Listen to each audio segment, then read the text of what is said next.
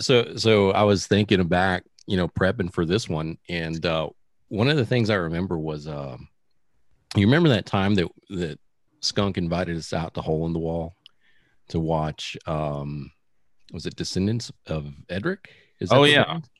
And did you play? Oh I can't remember. yeah. Did you play?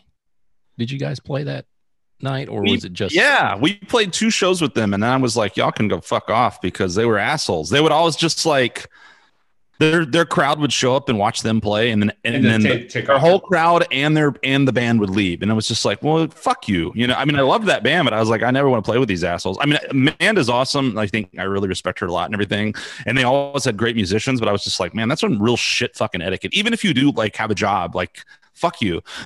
You know what I mean? Like, I remember there were 2 because there's Hole in the Wall. Oh, I see why you're asked. Well, the video, Victor, that where did you grab that from? YouTube, right? The Blake stuff that you used for the Yeah, it was from the AGR channel. Yeah, I think that was one of the shows that we the Hole in the Wall, and you can actually see like people walking in front of us, like carrying out amps and shit. That was them. Yeah, that was them.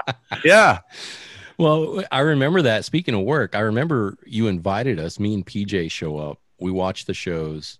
And then we're hanging out afterwards. I think there was another band after you guys, or maybe after them. And I just remember we stayed, we shut the place down. Like we just kept drinking, even though we had work the next day. And Sounds about right. Yeah. Yeah. Because we just hung out because there was that back part that had the seating, the outdoor patio. And then I just remember, I remember the next day, I called into work sick because I was still drunk. Oh, yeah. And hungover. I think PJ went into work though. I was still drunk, but I still went to work. And you guys used to go in, you guys used to do that shit and then go into work and then end up having to get not only work, but then do those fucking workouts and just be all torn up. Oh, that's right. Hungover and shit. Oh yeah. Yes. Mondays. Oh, that was horrible. Monday, Wednesday, and Friday. Yeah, that's right. Yeah, those Wednesday workouts were tough because we were still drunk. Man, it was brutal. Well, cool, man. Thanks for hanging out with us tonight. Yeah. Cool, Mr. PJ Evans, aka number 3, the foremost street pizza connoisseur in the world. We wanted to ask you, how does LA and North Carolina compare to Austin street pizza? Oh, my favorite pizza ever was like the pepperoni and jalapeno at the that one like really crappy place next to the Jackalope. You can't find, there's nothing matches that up from anywhere. The one playing the metal music all night? Yeah, that place rocked. I absolutely love that place. I forgot they because they no like and they had the videos. They had a TV in there that just like constantly playing music videos all day. Oh, that's right. Yeah. Oh, that God place is awesome. I can't remember the name of that place. I just remember the metal music. Hoix metal. Metals. Oh yeah. Okay. That's right. The pizza place we're sorry, I'm trying to catch up on some things and we've started, but the pizza place where PJ famously, dude, yeah, the pizza place right next to Dirty Dog, right? Was it? I think is it across the street or is it right next to it? It used to be right next to it. Now they're both gone. But I mean, but that there was the night. I think your street pizza night, PJ, was. That was the one that next to what ended up being Headhunters. There's like a little like side pizza place right next to. Okay, yeah, no, you're right. Well, here's the thing. I thought that the pizza night, the famous street pizza morning. Which we got to get your story. I remember you told that story. We went to a comedy club. We used to do like open mic comedy a couple of times, and I got up there and ranted about whatever, and then PJ got up there. I remember I just like went off on a rant. Like someone said something, and I was like, "Yeah, it was so funny."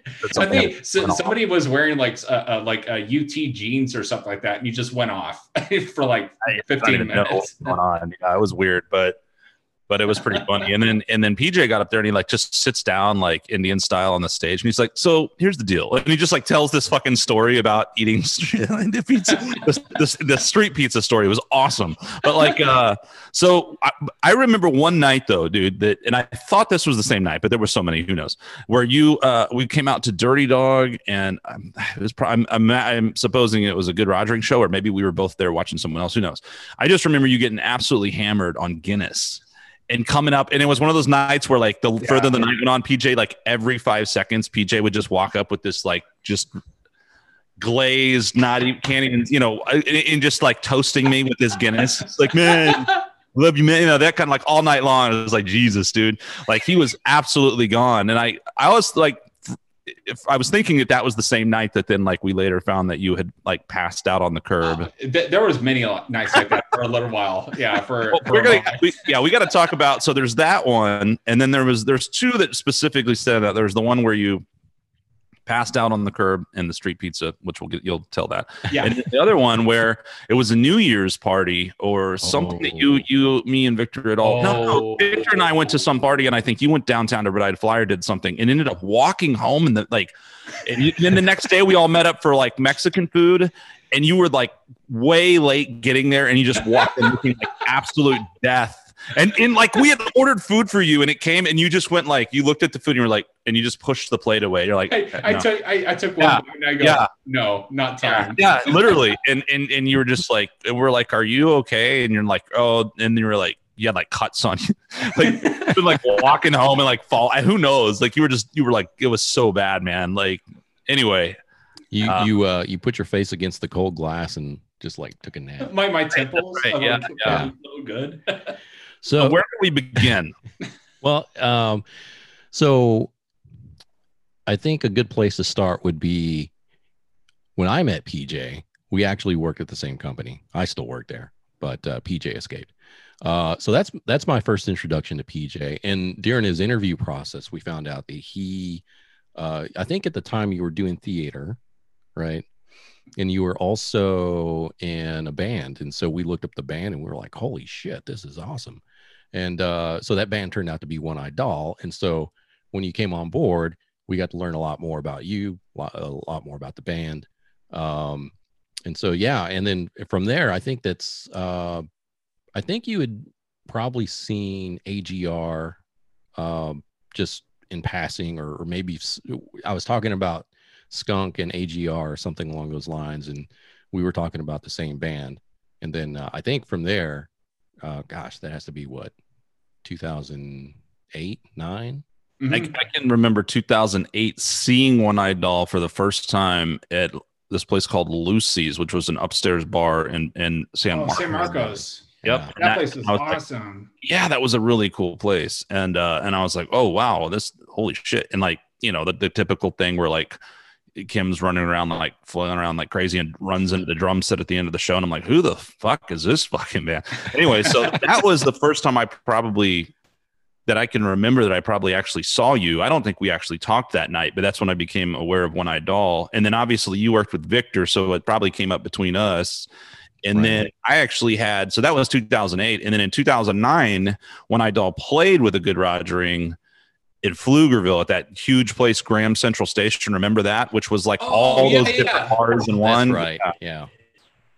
Yeah. So there was, that's probably around the time we kind of started getting to know each other that I can recall. Yeah.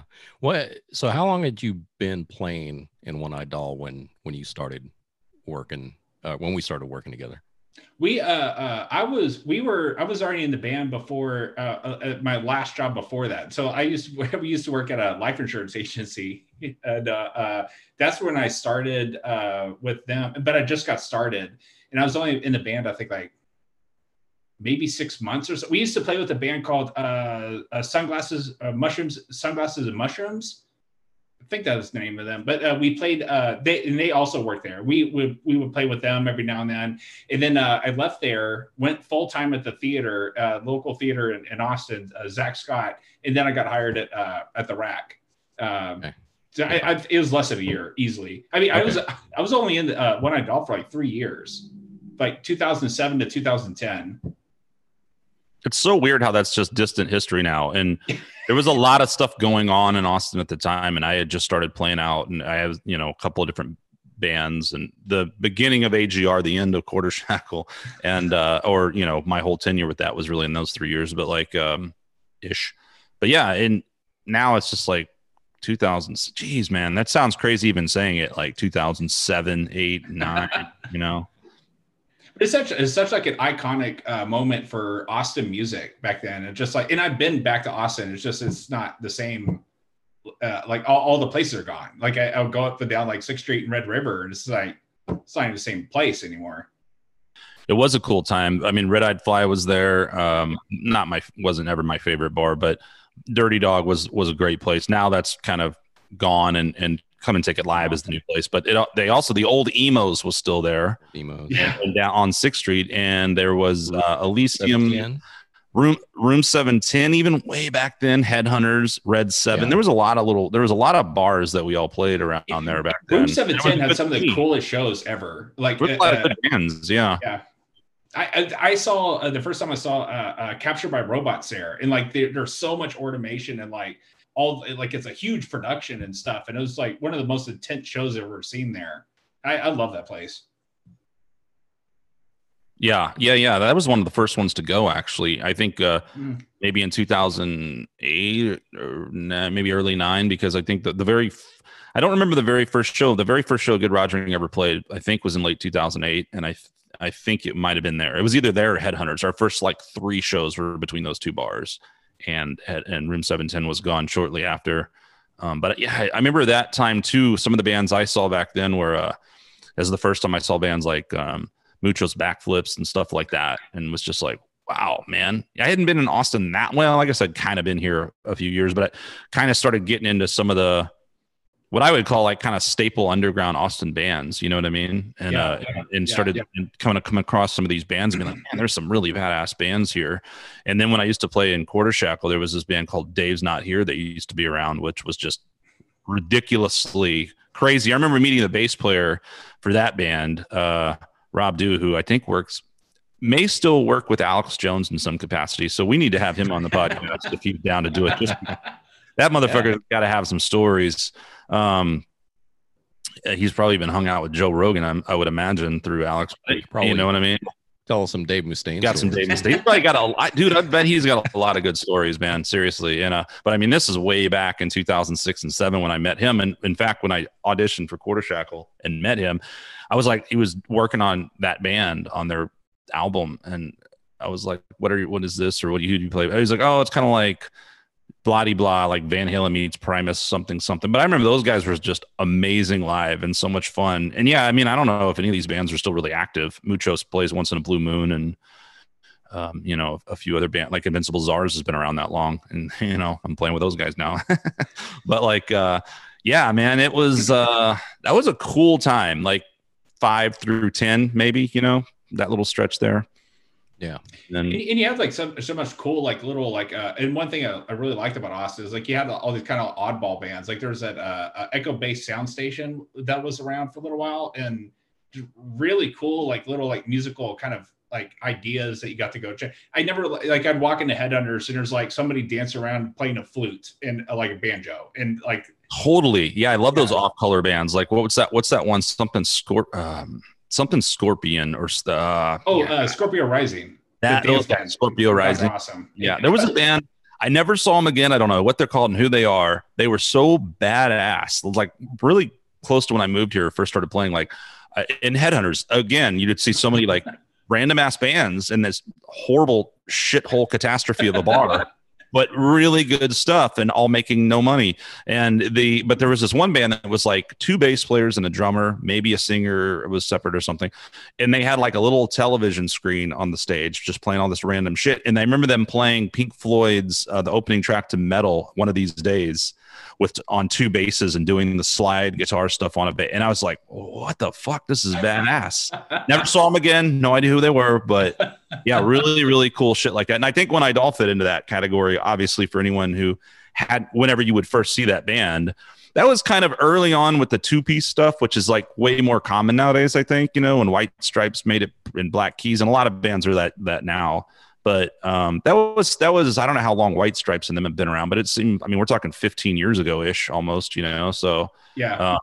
When you walk in and just see a dude playing drums and a chick playing guitar and running around like a maniac, you're going like, what the fuck is this? And it just really grabbed your attention. But I remember that too, because Victor and I were talking about you after I first saw you. I was like, oh man, well, you know, I've been through many drummers and a good Rogering at this point, but you know, back then we were all kind of transitioning. It was like, yeah, it'd be cool to play with PJ sometime. And we actually had a jam one time. Remember that? Oh yeah. Me and my brother. And the funny thing about that jam was like, it was all just improv. We just fucked around. Like there was I don't think we had any direction, but one song actually came from that, where I was just like making shit up on the spot. And it was just like, oh, maybe then something good. So which is not something I ever really do, but it was kind of cool that we did that. And then, do you still play much? Like, cause I remember when I saw you out in LA a few years ago, you had a kit and everything still out there, right? I was like still messing around and stuff like that, but I was still involved. Like when I moved up to LA, I got involved in entertainment, like TV, film, and that kind of stuff. And now that I moved out here, like I'm looking to kind of get back in my roots, and like I really want to find like a kind of a fun like low key bluegrass band or something like try out, and like that'd be really fun just to kind of keep up on it. Like I really miss it a lot. That's what I'm thinking. Yeah, for sure. And you're now, I don't know if, so I'm sorry, man. Is there stuff before we actually started this where I'm confused. What's our start point? Cause I kind of like got here late and you guys were talking and I don't know when it's going to start. Yeah. Were you planning on editing out the part where I talked about PJ's adult film career, or is No, we're kicking off with that. Yeah. So anyway, point is, you were here. You went to LA. You were out. I remember staying with you when you were out in Silver Lake the first time, and then you moved to, I forget that girl's name. It was an awesome place in like Glendale or something. Oh right? yeah, no, in Atwater Village. Yeah, I was in that house for 6 years. I was there forever. Wow, Yeah. that was a really cool place too. Yeah, we had mentioned this maybe on the first podcast when Victor and I were doing the whole like getting to know you. Hey, here's how we met and a little about us kind of bullshit. And I think, you know, I was in my crazy workout phase and we talked about that. But that was that time. Remember when I came there, PJ, and you picked me up from the gym in Long Beach? You went to, well, PJ went to, you flew into Long Beach and you're like, oh, cool. And I was expecting, and you're like, no, I'm going to the gym, dude. You can pick me up. He lands and goes immediately to the gym. I was like a maniac back then. I loved it. I was a maniac. And now it's like all gone. But I was like, but here's the thing, like PJ was like, I don't remember the details, but you're like, yeah, I can pick you up. I was going to stay with you for a day or two or whatever. Then I stayed with my friend Suki and stuff. But, and I was, you know, in LA for a little bit, but then you were like, oh, change of plan. You went to Disneyland is what happened. You ended up going to Disneyland that day. And I was like, all good. I'll just walk to the gym. And dude, I was like, what? I walked like miles to this goddamn gym in fucking Long Beach, like from the airport, right? With my luggage and shit. And then I get there and I just walk in the gym and I'm just like, where can I put this? I just like left. I'm not even shitting. Like I left my like luggage behind the counter, and then like I worked out for like 3 hours. Like I was just like, oh, I guess I'll go swimming now, and like I'm just doing all this shit. And so then PJ comes up, and then like the next day, like we went and hiked. Was it Griffith Park or? Oh yeah, like the goat trails. That crazy hike. You were in mad good shape, man, because that was brutal, and we did that. And then I was like, every morning I was like waking up and jogging like a fucking crazy person. But I mean, yeah, I just remember. Oh, and then we went to the gym, right? Remember we went to the gym in there too. I was just like obsessed. But yeah, walking from the goddamn airport to the Long Beach gym as soon as I got to LA was, you know, kind of funny. From LAX or from? Oh God, no, from Long Beach. Long like Beach. I just okay. basically walked through some neighborhoods in Long Beach. At least you landed at a nice airport. I like Long Beach. Oh, I love that airport. I love that, and Burbank are great. LAX, Yeah. I want nothing to do with. Oh, it's horrible. So now you went out to LA in, see, what year was that? 2011. 2011. Okay. Oh, 2012. Because, okay, so you were with One Eyed Doll from 2007, 2010. And then I had an off year. Yeah, you had an off year. You were you were He sustained a workout injury. Yeah. You know what I'm referring to, right, PJ? The infamous tire flipping incident. Oh, from the workouts. Oh yeah, the pop. The pop. Yes, Yeah. yes. Yeah. So this is back in Austin. You know, we're bouncing around a little bit. Oh, yeah. So we would work out with the trainer that showed up at work, and she would put on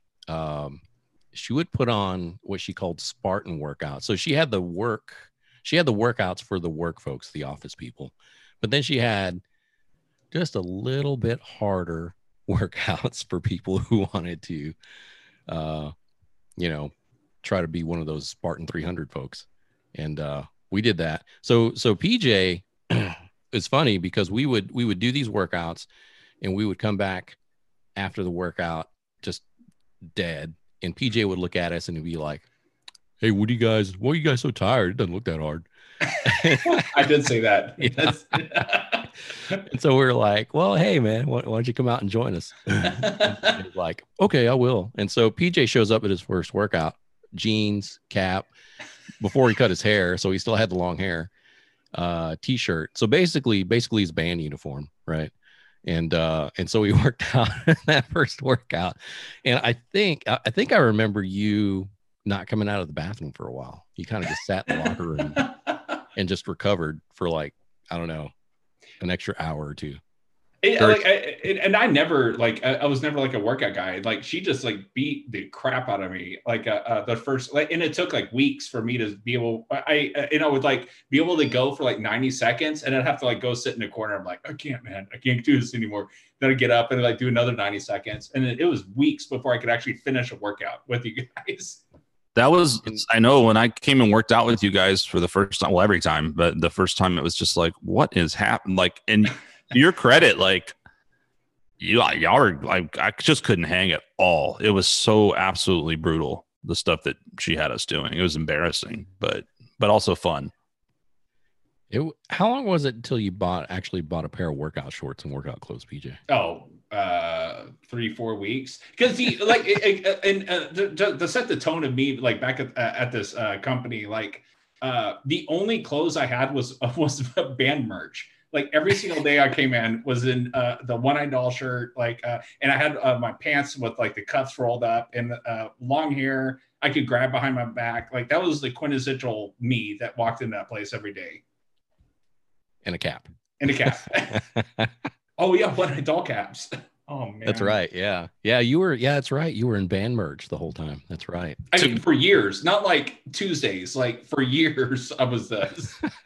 I mean, to PJ's credit, I had been, I think I was kind of early in my kick, and I'd been working out, and I probably had a gym membership by then, and I was feeling pretty good. And then I came and worked out with you guys, and like literally PJ's schooling me, like running in jeans, and I was like, dear God, it was bad, man.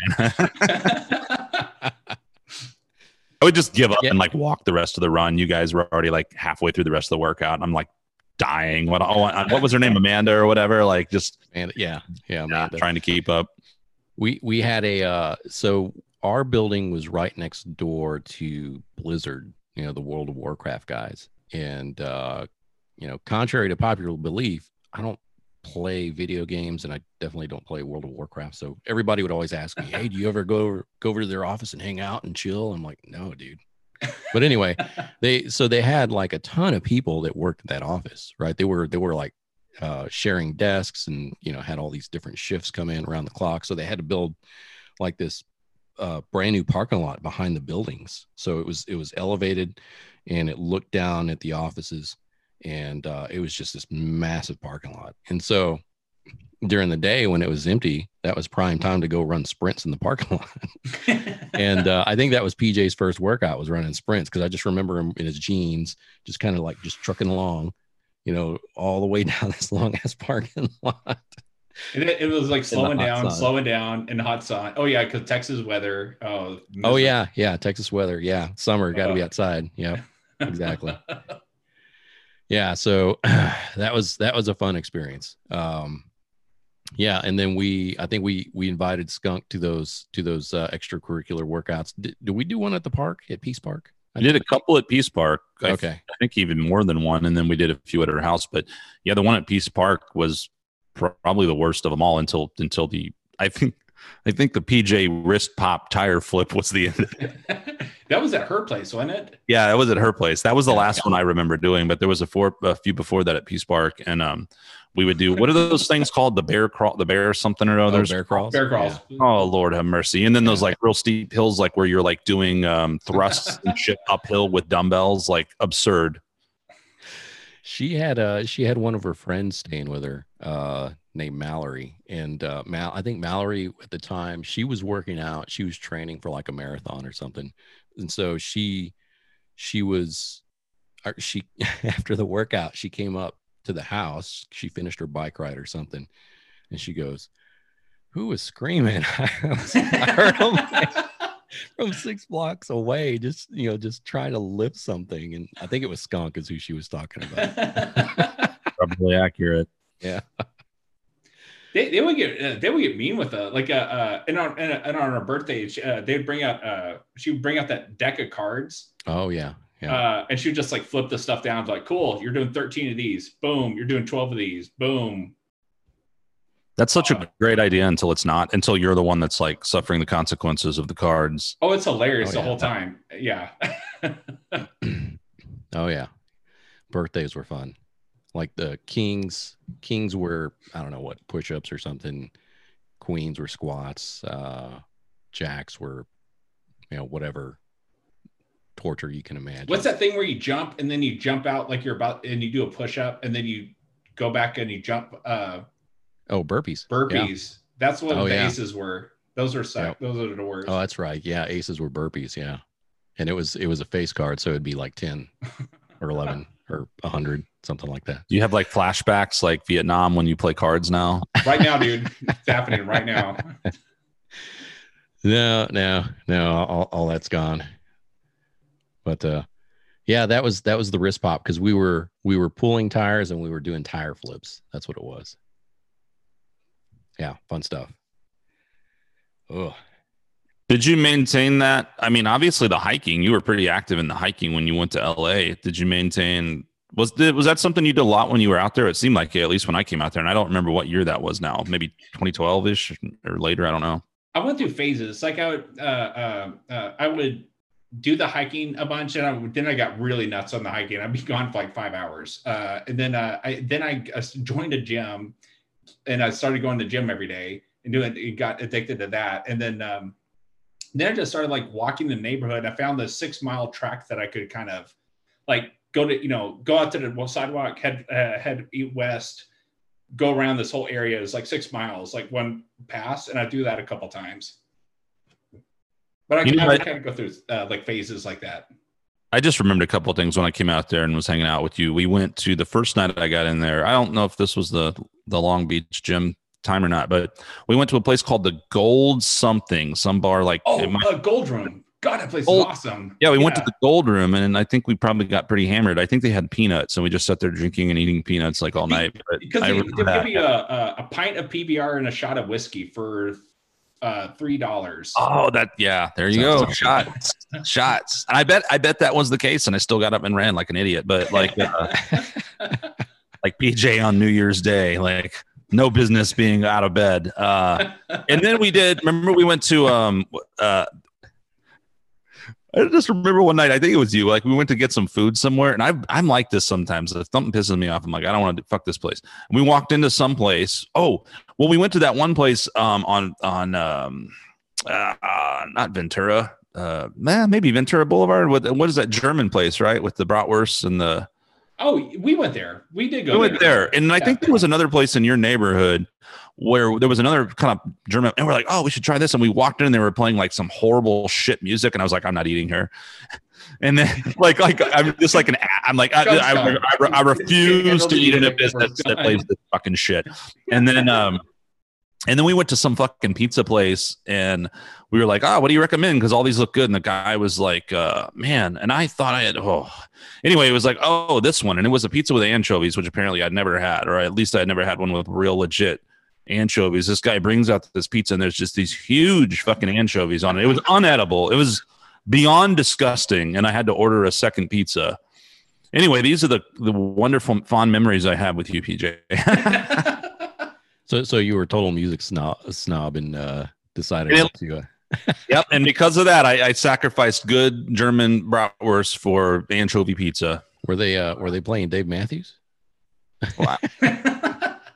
No, it wasn't like hipster. How would you describe Dave Matthews? Like, trend rock. I don't know what would you call it? What would you call Dave Matthews? It wasn't that. It was like some really like a donkey or something. It was like really lame, some really lame hip hop that just didn't. It was like the kind of music you hear when you get in an Uber and you're like, I want to kill myself right now. That kind of music.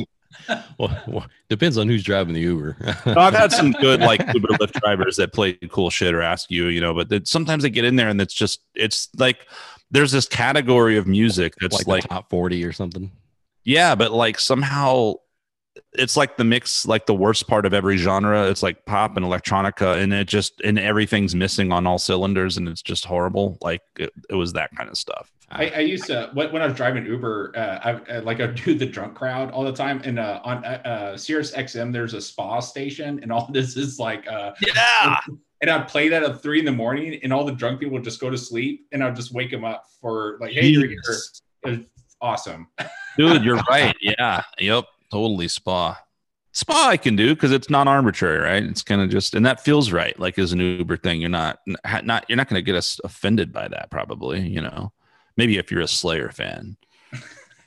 Fucking Slayer, bro. You like Slayer if you say no, we're gonna fight. I'm 47 years old. Metal's the only kind of music I listen to. Oh yeah. Okay, so we make fun of Dave Matthews fans and Slayer fans. Who's next? Man, let's just go for broke. Burn bridges tonight. Probably Rush or Megadeth, right? We definitely got to get into. You got to get Rush and Megadeth stories, PJ, because that is a running theme on this show. If you don't, just make one up. Dave Mustaine got in your Uber. What is this shit we're listening to? Beat me unconscious. What do you mean? What do you mean I have to listen to sport music? Did you say sport? I take karate. Yeah, I'll stop. Oh man! You ever get a chance, read Dave Mustaine's book because it's awesome, and there's many references in that book as to his career with karate, and like he broke some guy's leg for messing with Lars once or something. It's pretty funny. What's the book called? I Take Karate by Dave Mustaine. It's a good question. I don't remember the name of the book, but it is a good read. It is interesting, and I'm a huge Dave Mustaine fan, obviously. So I say this in jest, Dave. I'll have to check it out. Okay, let's see. So you went out to LA 2012. Now you were looking at New York too, right? Before the move out to LA. So you went. Oh, that's right. Yeah, it was. Yeah. Yeah, because I remember you went to New York a few times, and then I made a habit of always going to New York like once a year. I just really like going up there. But I did I was looking at places like in Brooklyn and stuff to go live up there. But then I don't know why I chose LA, but I ended up like, well, let's do this. I needed to get out of Austin and kind of like start somewhere else. And I ended up like I went up to my boss at the time and told him like, hey, I'm moving out to LA, so you can either deal with it or not. I don't care. And they talked to me and go, after the next like week, they came up with the plans like, okay, we're going to allow you to move out to LA and you can work remote out there. And that allowed me to kind of get out into the area and get started at least. So that I'm very thankful for. I do remember that. Yeah. Yeah. That's fucking baller, dude. Like, I can't believe they were like, you're just like, look, I'm moving to LA, take it or leave it, fucker. And they're just like, cool, bro, let us accommodate you, please. It must have been the bee's knees at that company, man. Whatever he wants. It's probably a more classic PJ thing to do, actually. It was like New Year's Day and you weren't going to take any shit. And you're just like, look, I had 75 beers last night. I'm missing a limb. Moving to LA, fuck you. Pretty much. Yeah. I think that's kind of the way it worked out there. Yeah. So you got out of, you escaped Austin. Let's I see. had my off year. Yeah, you had your off year. Yeah. And so you were in how long? So 2012, and then you I, recently moved last year I or got beginning of the year. yeah. So I got out of One Eye Doll in like a 2010. I had the off year. I went to my first Burning Man in 2011. I then moved to LA. Was in LA for until last year, and then I'm just moved out to North Carolina, and now I'm looking at buying a house in Tennessee. Where in Tennessee? Elizabethton. Me or no one else in the universe knows where that is. Where is that? The very very eastern, towards the eastern point. It's like Knoxville, and then you go up to like Johnson City, then Elizabethton. I was just gonna say Johnson City. Like, so when I had toured there a few years ago, we played. Well, I think I played in Asheville a few times, and I love that place. It's a really cool town. But we played in Johnson City too, man, and that was a really cool gig. There was a place there, hopefully still there, called Capone's that we played. It was really cool. Yeah, there's there. Yeah, Capone's, and yeah, that was a cool area, man. And we stayed somewhere in that region, and it's beautiful out there. Yeah, dude, that's cool, man. What prompted that whole that area, that region? What prompted you going there? I really like the Appalachian Mountains out here. It's like you're like kind of like nestled up into like the Smokies and stuff like that, and everything's green. It rains all the time, which is a nice change from LA for 6 years. The terrain, the hiking out here is ridiculous. Like in your going down hikes and constantly, it's like, oh, waterfall, another waterfall. Oh, it's a giant stream, these giant trees. Like you're in like Sherwood Forest meets like Lord of the Rings, like most of the time. Yeah, really beautiful stuff out there. Yeah. Is there ever like a yes that moment? And they just kind of look at you and like, I'm not where I'm supposed to be. the one drawback, right? Oh boy, I took a wrong turn with my canoe. What prompted the move from LA out to where you're at now, out in North Carolina? When I went out to LA, I got started being acting in film and theater, doing some TV stuff, and then as the years wore on, I became a lot more interested in doing a lot of tech work. So I worked with my best friend out there, Eric Beck, and he does a lot of like really kind of nerdy, techie kind of things. We got a gig working for Lego, and I basically was a Lego wrangler. And I would work with him all the time. And they would send us all. You can look up it's called Lego Beyond the Instructions on YouTube, and it's a show that we did.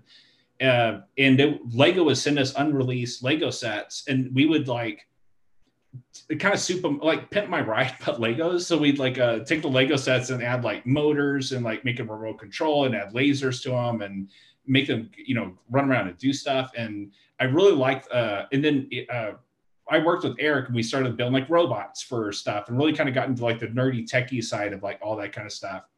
But then I started looking around in LA, and I'm like, why do I need to be here? Like the house that was in was like, an 1,800 square foot, 3.2, and it was 1.6 million. Jeez. God. And you just start looking around, like, how do you make it work here? Like, it's just no point to it all. The traffic is just atrocious too. And no matter where you go in the city, like it's just like if you can find a deal for 700,000, like you're lucky, and it just made no sense why to stay there. And I got to a point where I needed to where I started looking at like leaving the house I was in, but I'm like, I can't find anything else. Why do I need to be here anyways? Let's go, to a new area and kind of start afresh again. Yeah, seems like you left at the right time, because now with everything going on and people are just, it looks like a lot of people have just had it with, well, for one, the governor and of California in general, but just, it's too expensive, all the taxes. Yeah. And just everything else going on there with Newsom and whatever city, you live in out there. Unfortunately, it got scary. Like, I'm a nerd, so I went to I went to a ham radio class because I'm a nerd. But I never realized how dangerous things got out there. Like one of the guys in the class, like I went into like a ham radio class. I was expecting everyone to be, veteran hats and 70 plus. But I saw a bunch of looked like Starbucks baristas in there, like all like mid-20s. I started asking people like, what are you here for? Like what? And looked way too hip to be talking to me. And they started talking to me about they were mostly from Ojai. I'm sorry, Ojai, California, where the big fire was. And what happened, when the fire started going on, they shut down all the power to the whole area. But so they shut down like all your internet, your cell phone, nothing worked. So all these people were just kind of stranded. And they found out that there's officials there to keeping people off of the roads. Make sure you got to stay at your house. We have everything taken care of. Blah blah blah blah.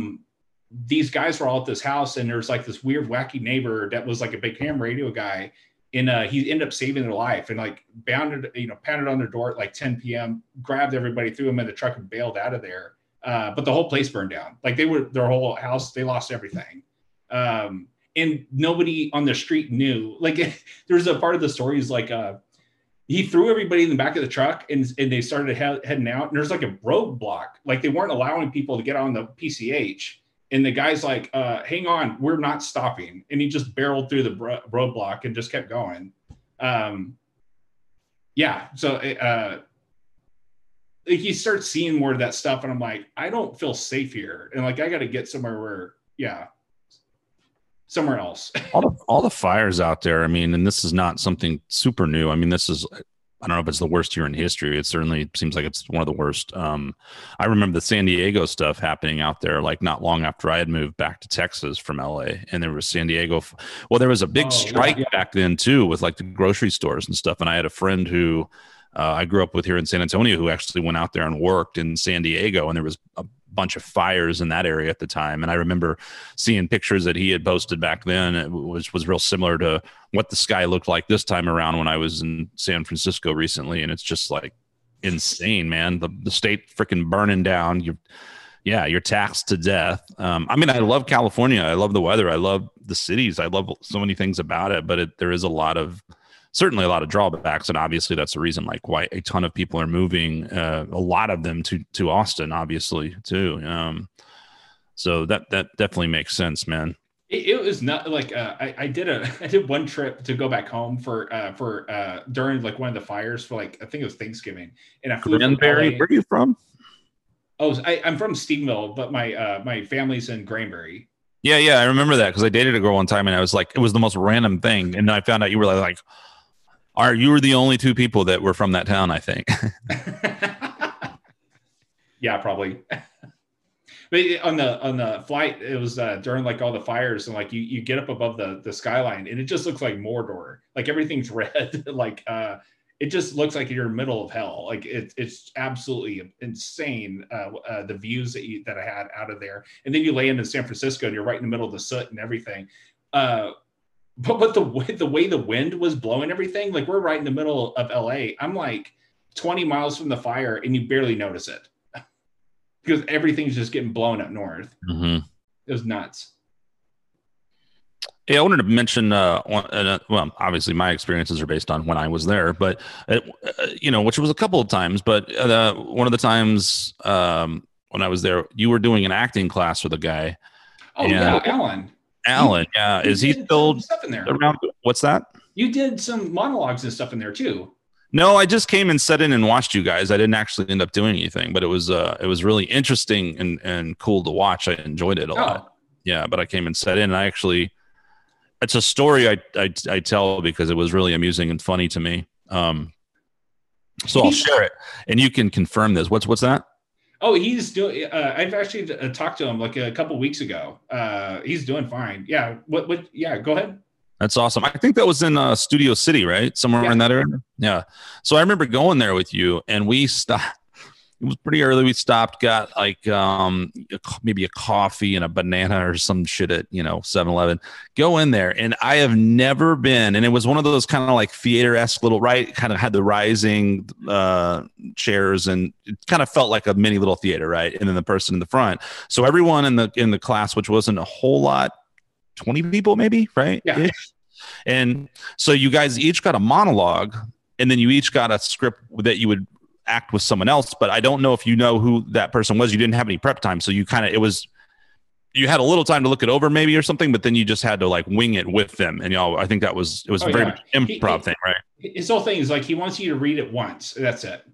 Yeah, right. So it was really cool and really impressive with just watching everyone react off each other and react to something that you had literally just been thrown your way.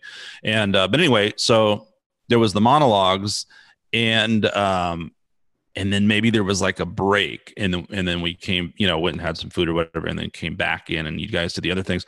And I don't know if it was before or after or both, but the coffee or whatever the case was, my stomach was just going ape shit.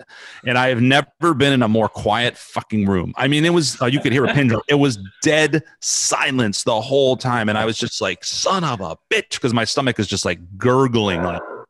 And I'm convinced like the entire room can just hear my stomach. Like you could hear every squeak, and I'm just like the entire time. And it was, and the thing was, and here's what, and it was so like absurd that it actually made me like giggly. Like I started just being like, and so I was like, a lot of that time, like people would be up there doing these really serious monologues. Like one girl was like bringing herself to tears. I mean, these were not like comedy sketches for the most part, right? I think they were pretty serious. And I'm like sitting there going like, oh God, I gotta like not laugh because I'm just having this absurd experience. And then the funniest thing was Alan, who was kind of sitting up top in like a director's type chair. I just remember, and I think here and there you'd hear like a little gurgle or something from somebody, but then he had this one that was just like, and he was just like, oh, excuse me, but dude, I could hardly like hold it together in that fucking class. I was like, you guys got to have some white noise happening in here, man. This is just too much. So, that was my takeaway. Oh man. So you had the what was it? The noisy stomach going on, the worst, man. Bubble guts. That's what I was trying to think. Bubble guts just out of this. Dude. Well, it was probably, I bet you it was the same. It was probably like the next day after we went to that gold room or something and just got like blitzed, and I've got a ton of fucking alcohol in my system, and then we go get a coffee. I mean, what do you expect? What I didn't know was that I would be sitting in a room where it was like dead silent and people are up on stage like acting out their heart and soul, and I'm just sitting there like, oh. Running out of the room like, sorry, you guys all suck. Wow, am I that bad? Well, do you remember what your mommy shit, man? You did so many of those classes. Of course, you're not going to remember what you did that particular day, but it was cool. It was like fun watching it. It reminds me, we did, you, me, and a few other friends did some.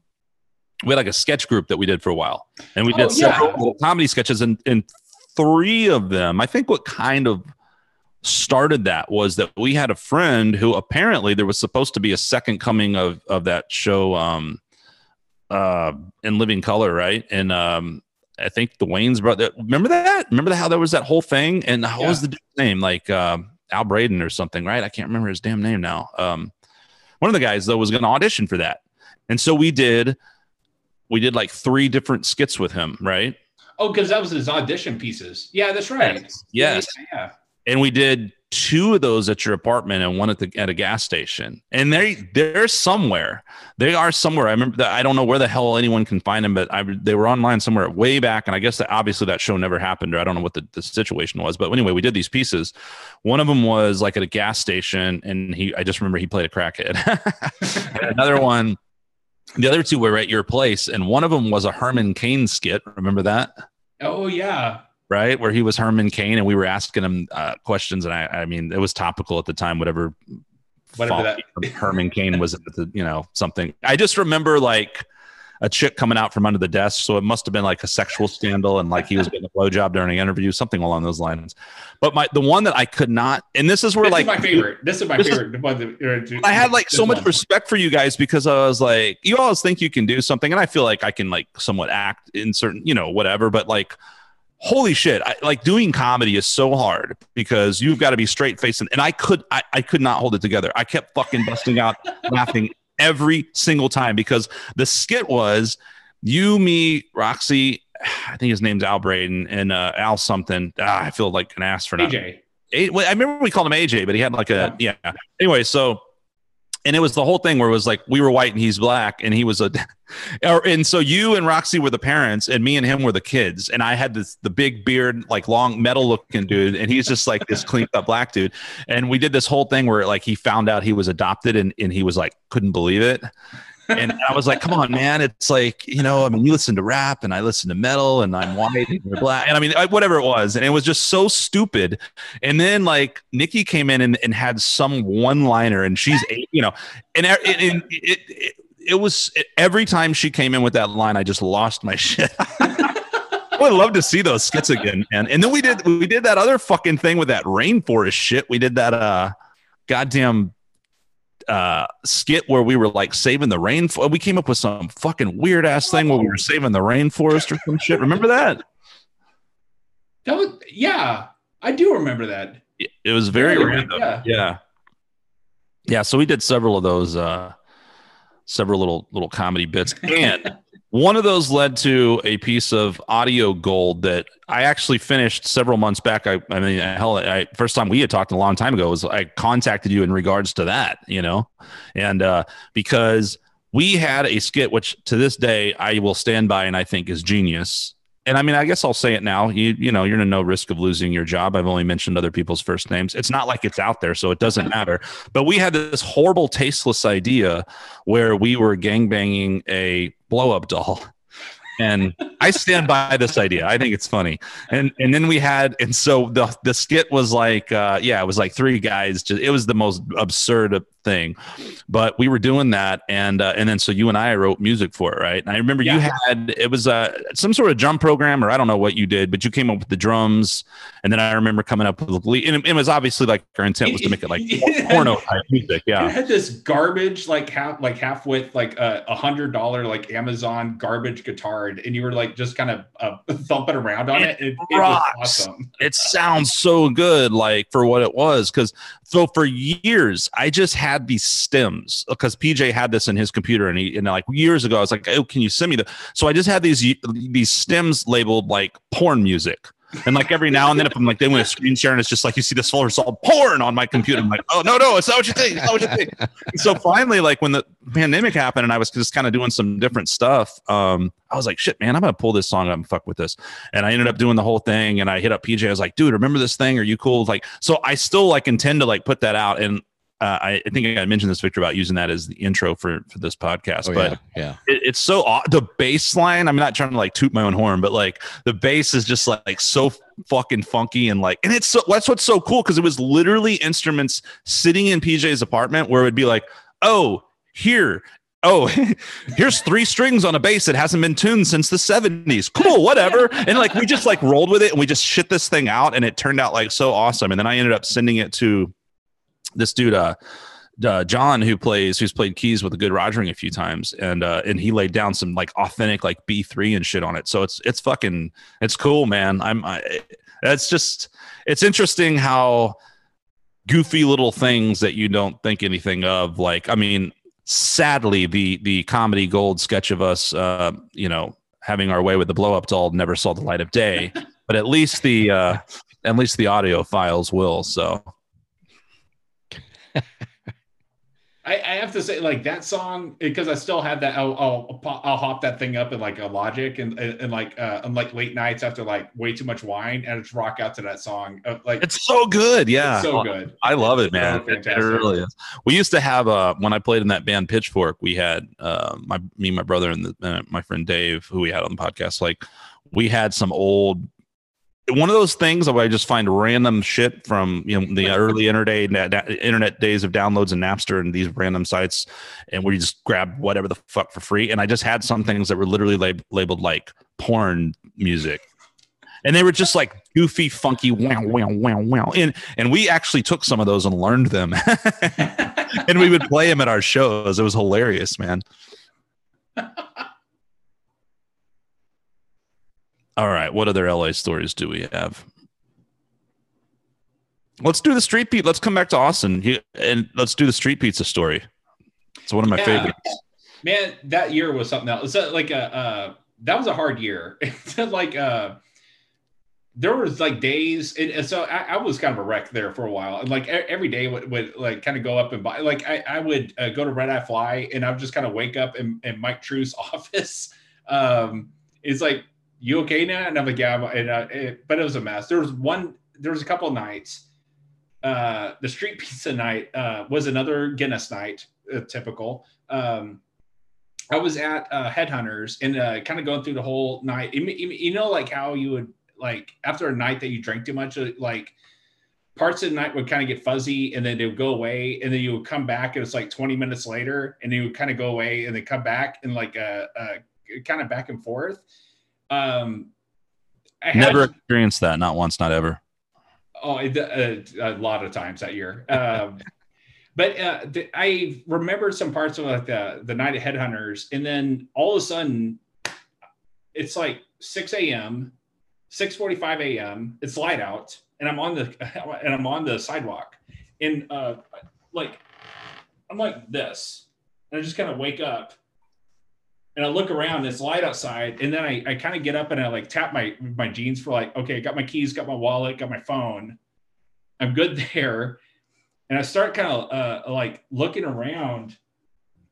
And there's this, like, it's like we went out, I went out like this is like a Wednesday. Like I'm waking up on like a Thursday morning or something, like about like have to go into work or something.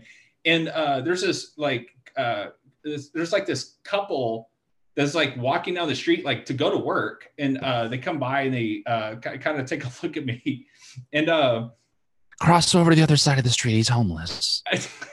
And I like they were coming up, and they just kind of looked at me and like looked at fear and had no idea like how to kind of process me. And all I remember is all I need to do is just tell them like I'm okay or just something, and then I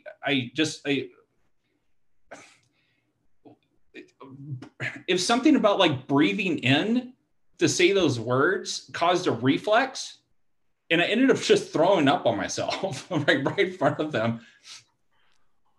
They turn and leave. They go back to their cars, and I'm sitting there just a mess. And I look over, and there's 2 pieces of pizza right next to me. Oh God. And it's just on the ground, like on paper plates on the ground next to me. And I all I remember is like, I love pepperoni. And I took the pizza, went back to my car. Oh man. Oh my God, dude. That's we can hope. It sounds like somebody was just over ambitious with their pizza, and they saw you and you're like, hey, let's just give this to this poor homeless fellow here. Thank you, whoever you are, street pizza god. Man, I know that feeling of just, it's weird actually when you're in a situation where you're like, oh, and you feel other people looking at you like, oh, look at like, oh no, this homeless piece of trash is going to ask me for money. You gotta stay away. I had a horrible night once upon a time where I in hindsight, I think I was roofied. It doesn't add up now that I think about it, but I got really drunk and blacked out. It's just one of the worst nights of my life, and ended up going to jail. This is a whole other story, but I love this story. But I don't want to like spend your podcast with my jail story, but I was walking the next day when I got out of jail.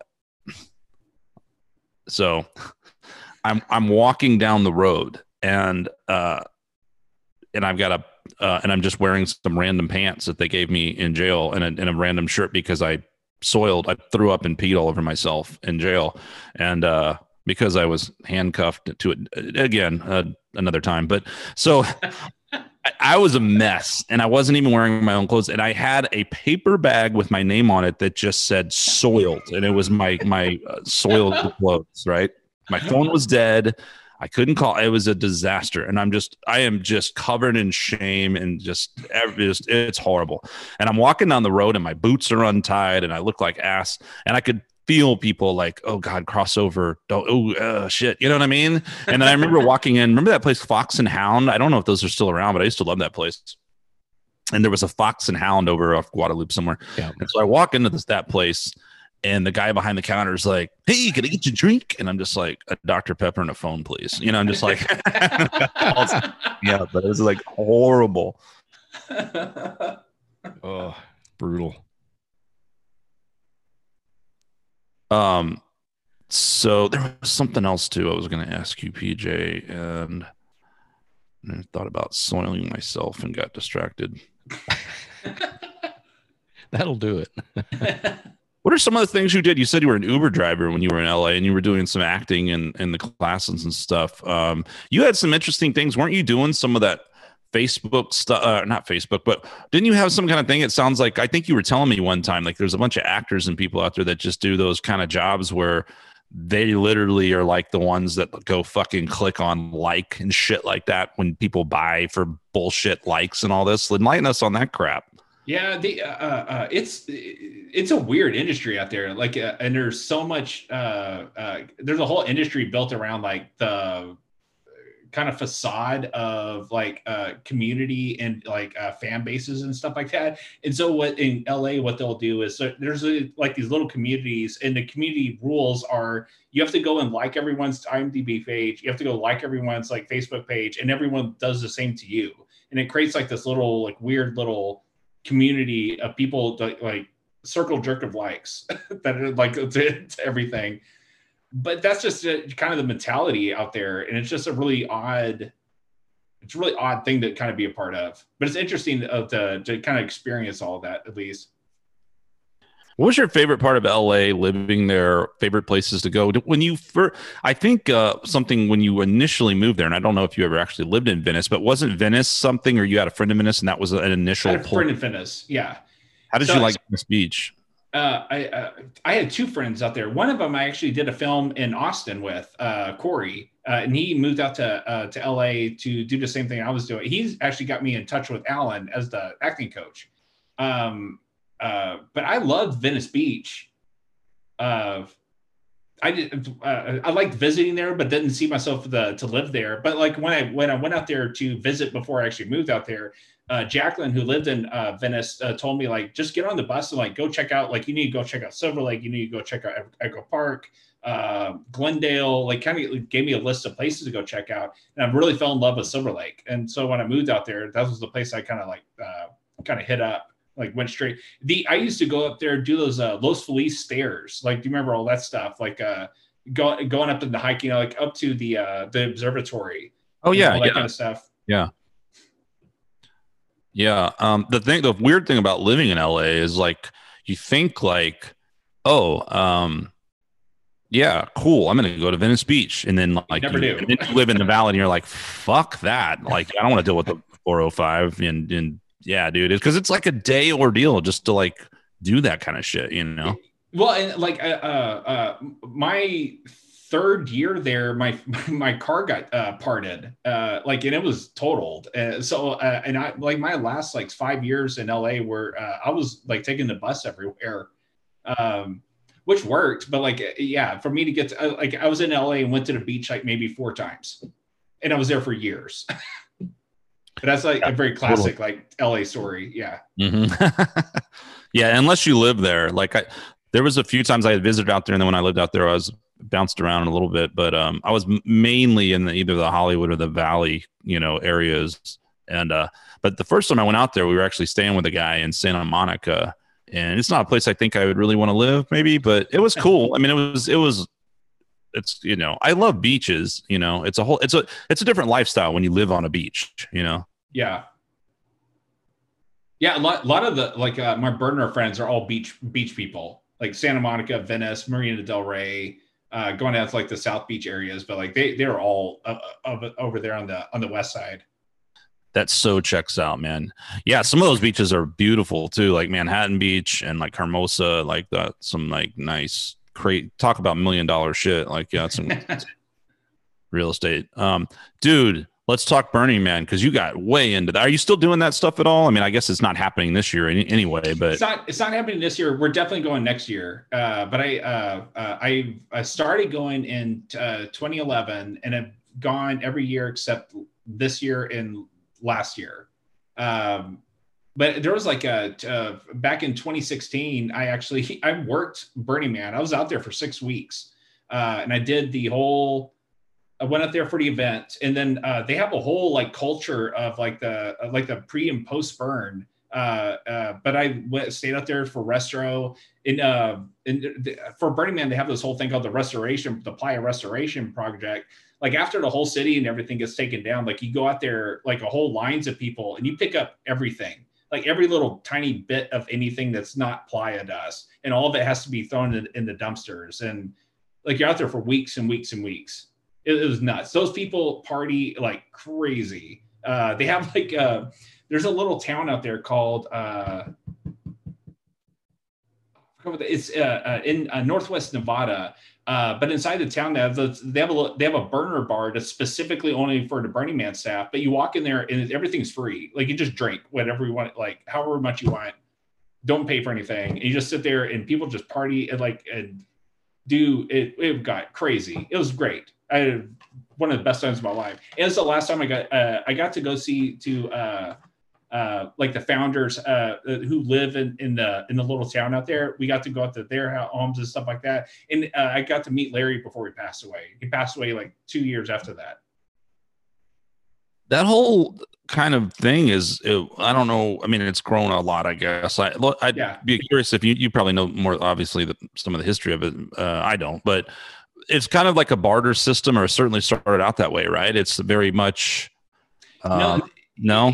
It's all gifting. They don't do any. Yeah, it's all gifting. And it started back in the 80s, I think, in San Francisco, like on the beach, one of the beaches right next to the Golden Gate Bridge.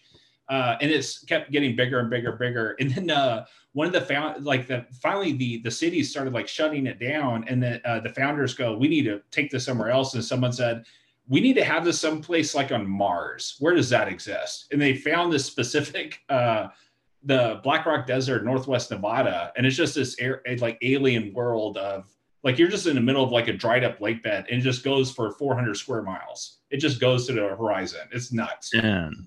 What is what's an average crowd size or the largest number of people they've ever had there at once? 80,000. It's capped at that now. 2011 is the first year that they sold out, and then every year since it has been sold out. So they just cap it out. It's been they're trying to expand it now, go up to like increase it by I think like 90,000, up to 90,000. But like you go out there, it's amazing. Like you go out there and it's a temporary city that's just built in the middle of the desert. And so like you like during the day, like you go down and there's streets and there's avenues and like there's a whole grid. There is a city there, and there's an airport and everything, and there's radio stations up, but you could like there's restaurants, there's yoga studios. Like it's just a kind of a bustling little like desert nomadic city. And then at night, everything changes and everything's like, lit up cars and stuff like that. Like, four stories high, just kind of like rolling around. Sounds like Mad Max, but like cool, not deadly. Like you're not going to die. Was that just a lot of people? I mean, like a lot of people on drugs, like not everybody, but I guess a lot. But are you, so what's the average tenure, or what is the longest somebody could go out there and stay for? How long does the entire event last? The event's only 10 days, but if you were doing like the pre and post burn, technically, if you were working at the ranch, like you would probably be, I think they work for like 9 months. That's what their schedules are. Basically, there's a community out there that just sustains more or less. And then people kind of funnel in, and then you have a big 10-day thing that happens. What's funny is like the hardcore, like the DPW, the Department of Public Works for Black Rock City is like the people who like build the city. Those are the people that have been doing this for 30 years. they do the pre and post burn stuff, and they hate the participants, which are people who come for like the event. But they are out there for like 6 weeks. The event happens for 10 days. And during that time, they just kind of usually go like kind of avoid everybody, all the participants. But then they come back out and have like this whole other kind of experience. But it's cool. Like they have their own like man burns, and they have like their own events and stuff like that are only like kind of like really specific to like the people who actually work the events. It was really interesting to go through.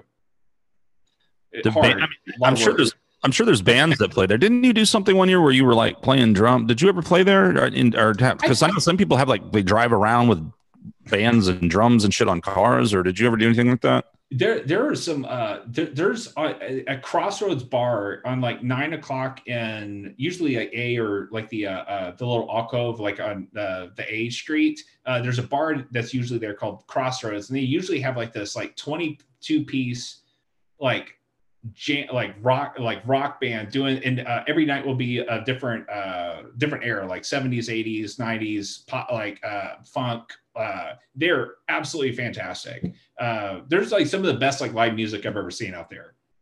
But it just kind of depends like what the what bars are out there, what venues show up for that year, and who they get to play and who shows up and all that kind of stuff. But there's definitely like there's bands that are like, we're a Burning Man band. We show up to every Burning Man, we play, and that Crossroads band is fantastic. Nice. Yeah, but so it's like they actually have people there that are part of the event that are performing, but then a lot of other people, because you can kind of do what you want, right? I mean, people can come out there and just play music and do whatever, right? Because like really, the organizers of Burning Man, basically you're just setting up the city. They like basically draw the streets out and set up porta potties. That's almost like there's a lot. That's most of everything that they're doing. Everything else that's happening out there, the people who are participating bring it. And you like there's like nerd game camps that you go in. I went and like people had like a bunch of computers hooked up and we're playing like StarCraft. And I did that for like one day because that's what their experience was.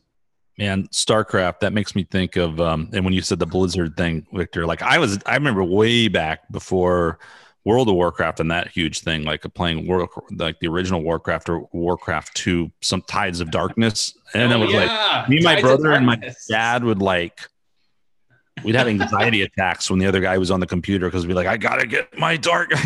My poor mom's like, dinner. And we're just like, only 4 more hours of Warcraft, please.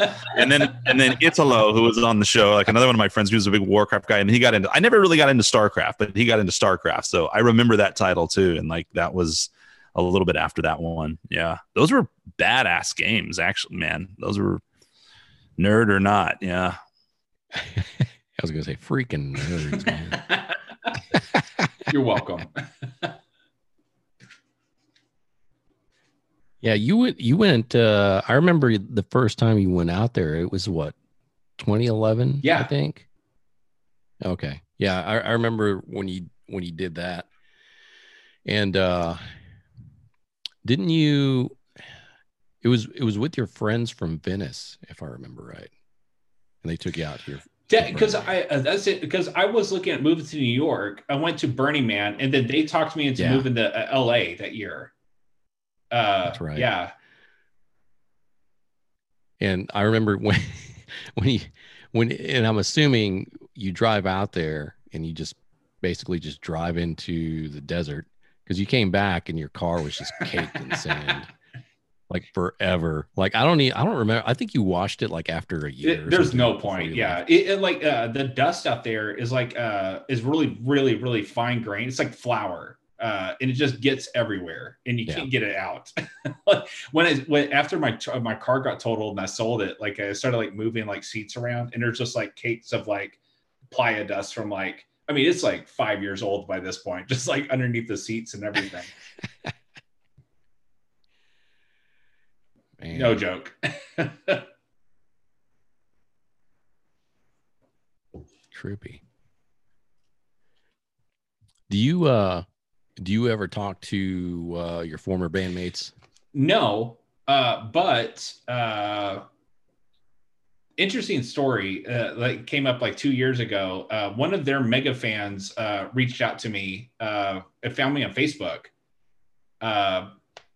And he started hitting me up, and I kind of talking to him, kind of getting a sense of like what he was all about. And he just had a real sense of like when he ever like latches onto something, he really kind of digs into like their history. And he had this knack of like, not only did he find me, but he found Man, the drummer before me, and he found Scotty, the original drummer, and he found like her original like producer Scott, who they don't talk like. So he started going around and like tearing up like all this history stuff that I know like she hated for like him like tearing up all this stuff. At this point, it's been like 10 years since I even heard her voice or looked at her face or anything. And he would just like constantly like badger me all the time, like boom, boom, boom, boom, boom.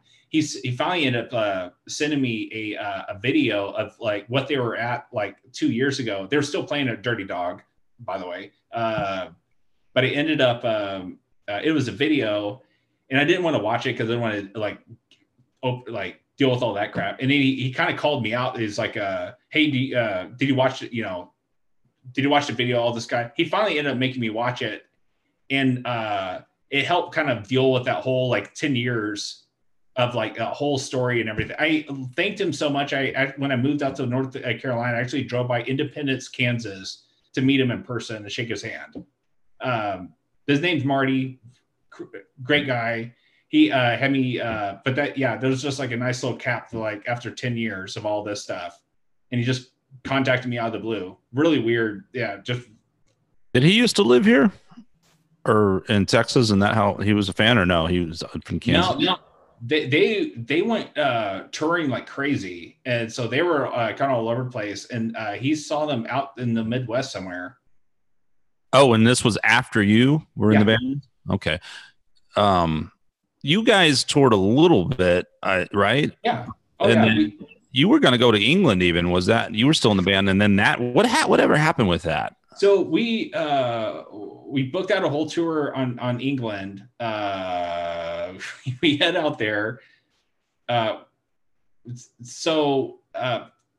Kim was in charge of like figuring out like all the legalities of us being out there, and I got the plane tickets and like figured out a place to stay, and I was actually going to like work out of the rack office out there and like rent like one of their like cargo like truck things, but we get out there and like we had all of our gear and everything set up in our luggage, and like we're hiding like guitars and trying to hide my cymbals and my snare drum and all that kind of stuff.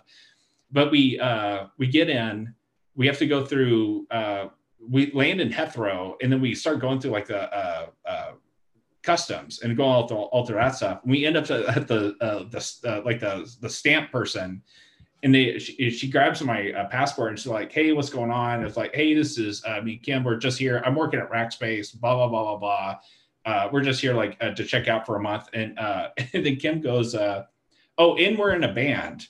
And the lady's like about to stamp my passport, and she goes, "What band? What are you talking about? Tell me more about this band thing." They end up splitting us up. They put us in these two like temporary holding areas. We had like both of us had like an agent come in and like kind of talk to us about all the stuff that was going on. We're talking to them back and forth, and they go, okay, that's cool. Follow us, and we start following them, and then we get into an elevator, and he hits the bottom button. I'm like, oh, this isn't good. We go down, the doors open, and we walk out, and there's there's like a lady in a desk right here, and there's like kind of a holding area with a bunch of backpacks and like shoes and just kind of like personal effects, like that kind of stuff. And they go, okay, cool, just walk through those doors. And we walk through the doors, and the doors shut and like lock. And I look behind, and there's no handle or anything on the doors. I'm like, oh, crap. As soon as those doors shut, I see this guy's head pop up from a couch that's in the room. And he goes, "Hey, what day is it?" And I go, Thursday. And the guy goes, "Crap, I've been here for 36 hours. And I'm like, oh, this is not going to go in our favor. We ended up being there for 18 hours. They were really nice to us, but they would come out like, "Hey, do you guys need like like a sandwich or something like that, or anything like that. But they end up deporting us, and they sent us back to the U.S. That is absolutely nuts, man. That is crazy. I do remember that now. Yeah, because you guys showed back, or you showed back up at work, and I was like, "Hey, aren't you supposed to be in England or something?" That was a bad day. Yeah. And how long was that tour? Or, and I mean, I'm assuming you guys had shows already booked and everything, right? Yeah. I mean, 30 how days. long that you were going to be? Oh man, that is nuts. And it was all in England, huh? No mainland or anything, just all England shows. All England, yeah. When I got back and we started talking to people, and everyone's like, "You never fly into Heathrow. You fly into Germany and take the ferry across." Because if they don't accept you just go back to Germany and go the next day. Like, oh, yeah, no kidding, right? Yeah, like Heathrow is crazy. I remember going through there, and I mean, it's just absolutely massive. And I do. I mean, they don't stick around with customs too much. I'm surprised you guys got that far, actually. Like, how did you disguise? I mean, when I went, I think I was like, oh, I'm on vacation, but I had a guitar. But but like you were just like literally hiding instruments.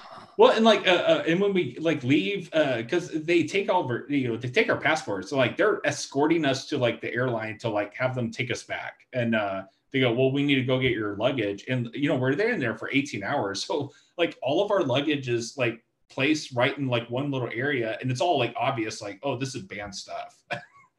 You have a backpack, and it's obviously a snare drum. Okay.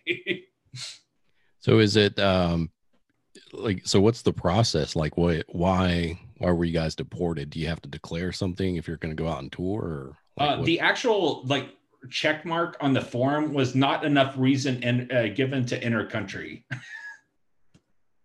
That's what they said. And then they sent us back to the airline. And like we weren't allowed to even like touch our passports until like they were handed off to like the co-pilot.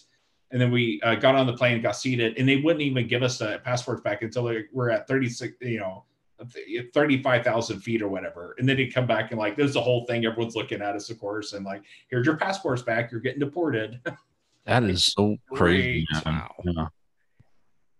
And then our connection was in Toronto, and we landed there, and Kim started like, she had her acoustic guitar with her. And everything else is in luggage and the check-in.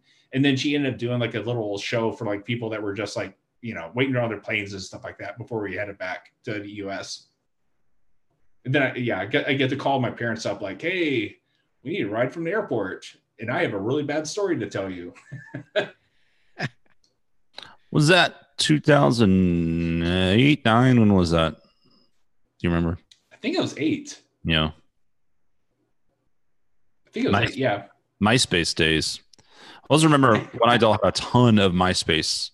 And I've seen a few other people do that now with like Instagram. And I mean, I've got a few groups and stuff on Facebook, but there was just like every region had a Facebook page and this and that. And I remember that. Yeah, you guys were pretty busy back then too. I mean, you were playing a ton of gigs. You were like, you did a tour inside the US, if I remember right. Yeah, we did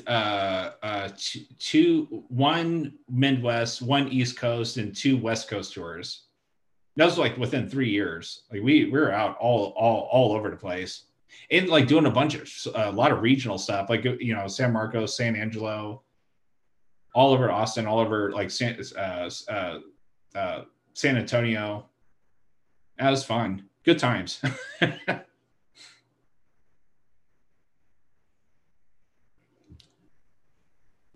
When did Tregan, because like you were Skunk, you've got a Tregan guitar, right? Because that was I think that was like 2007 when that company started. Okay. And then there was the 1 year, well, it might have been 2 years that they had the NAMM show here in Austin for the Summer NAMM instead of Nashville. Oh, okay. And that was the year right before the economy just took a huge dump, or like a big recession happened in 2008. I guess, was that the, no, that wasn't, I guess more of a recession later. What am I yapping on about? Wasn't that kind of like, there was a huge kind of like, it was bad times. A housing crisis thing. Yeah, that's it. But everything's better now. Everything's better. So the yeah, that was 2007 at that. No, holy shit, Victor. I'm not even shitting you, man. There's a Geddy Lee story that goes with that. It happened. We made it happen. All right. Oh man. Dude, this is great. Okay, there's so many things that are about to come into play. I felt like one was coming up because when PJ said they flew into Toronto, and I'm like, oh man, we were setting up the rush, YYZ. Yeah. Right? So I had the gig with. Did you come to that show, the Glazer show at Momo's? We talked about that on the first podcast, right? Yeah. Yep. I was there. Yeah, definitely. Yep. PJ, So, I don't remember. Were you there? No. PJ. Okay. PJ wasn't. But you. So that was the one time my brother might have played there a few times. And the only time I ever played there, and we did that show. And I just remember sitting before the show. We were sitting outside, and Rob and Blaine were there. And I hadn't gone to the NAMM show that day, but they did. And then I went the next day. So they had actually gone the day before, and they had talked to Tragan a little bit, and I remember them being like, "Yeah, you should come check out this company." Blah blah blah. We had I guess a reasonably good press kit at the time or whatever, and I was like, "Oh yeah, cool. I'm definitely gonna go tomorrow." And but anyway. Geddy Lee thing. So, and then they drop a magazine on the table and they're like, oh man. And we ran into, cause this Rush thing has been long running and they dropped this magazine on the table. It was like, look who we ran into. And it was like, and it was Geddy Lee on the cover of a magazine with a signature. And I looked at it like for a second, like, what? Fuck you. It's just like, they had just like made up this like fake signature. That's like skunk, blah, blah, some bullshit. Anyway, I just remember that. There was a Rush joke that day. So anyway, did that gig, and then the next day I went to the NAMM show here in Austin and met Tragan, and we talked about a custom guitar. And so me and PJ, you remember that girl Flash, right? You met her, yeah. And so, and Flash, we were the first two. There was us two, and then another guy in LA, maybe probably that same year, that were like the first three artists. And so then I went out to in 2008 was the first time I went out to the big NAMM show in Anaheim and did that whole thing. That was definitely a learning experience. But so that's how that came about. And then with when I met PJ, in fact, I think I probably went through you, PJ, like you know what I mean? Cause I didn't really know Kim. And I was like, I had talked to Tony with Tragan Guitars, and I was like, man, you ought to check out this band, blah, blah, kind of went through PJ, and then they ended up setting that up and then getting Kim on board and setting her up with the signature guitar and everything. So yeah, that's how that came about. Do you remember what year that was? Was it 2009 or 10? Cause you guys came out to the NAMM show. Y'all hung out at that one NAMM show. I don't remember what year that was. That'd have been 2009. Yeah. Which is great. Before that, like we were buying up like those $100 Dean guitars from a Guitar Center. Yeah. And they would last like a month and a half maybe, and just like we would wreck them. Oh yeah. She always had like tape on everything, and it was a big mess. But yeah. So that again, it's funny to think like how far back that's over a decade ago. Oh, I remember that too. I think that was the same year that we hung out with Yayo out there. Remember that? I hit up Yayo, man. That bastard's hard to get a hold of, but I'm gonna have to try to talk to him about coming on and doing the podcast too sometime. Obviously, he's known for various reasons. Kiss Guy being one of them, but this was far before Kiss Guy. I remember us hanging out and him in a hotel room, and there was just who knows, man. Just fun times out there. I think we went. I just remember eating it, since it's all across the street from Disneyland, going over there, and fucking, I don't know. I get them confused at this point. I can't remember all the NAMM shows. Yeah. The reason I brought up Tragan was because PJ, you guys were busy. You guys were all over the place. And I think you guys met Dave Navarro, or you were talking to Dave Navarro or something, because he noticed the guitar, right? Kim's guitar. Yeah. And it was that Tragan signature. And I think, didn't he have one made or something? But I just thought it was just really cool to see how busy you guys were and just all the people that you were talking to at the time. And that's kind of how that popped into my head.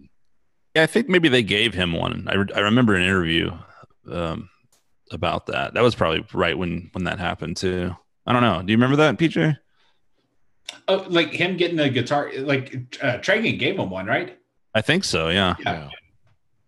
And like on tour, like we actually stopped through like his factory and stuff like that out in Pennsylvania, and like met the staff and everything. That was really cool. Awesome, man. Yeah, I'm yet to ever. I never did that. I saw him at a gig up there when we played in like Frederick, Maryland, or something. He came out actually two times. One time with Dead Earth Politics, and one time with a Good Rogering. But I've never actually been into Chambersburg. Right, that's where it's at. Yeah. But there was something else I was going to say now related to that. Remember also at that time there was a guitar player, this dude Tommy Organ, who was talking with Tragan, and they made him a couple of really, really cool guitars. And I'm not sure what he's up to these days. I mean, I know he was playing on, I want to say he might have played, I could be totally wrong here. He played on one of those late night shows. Like maybe, remember George Lopez had a show?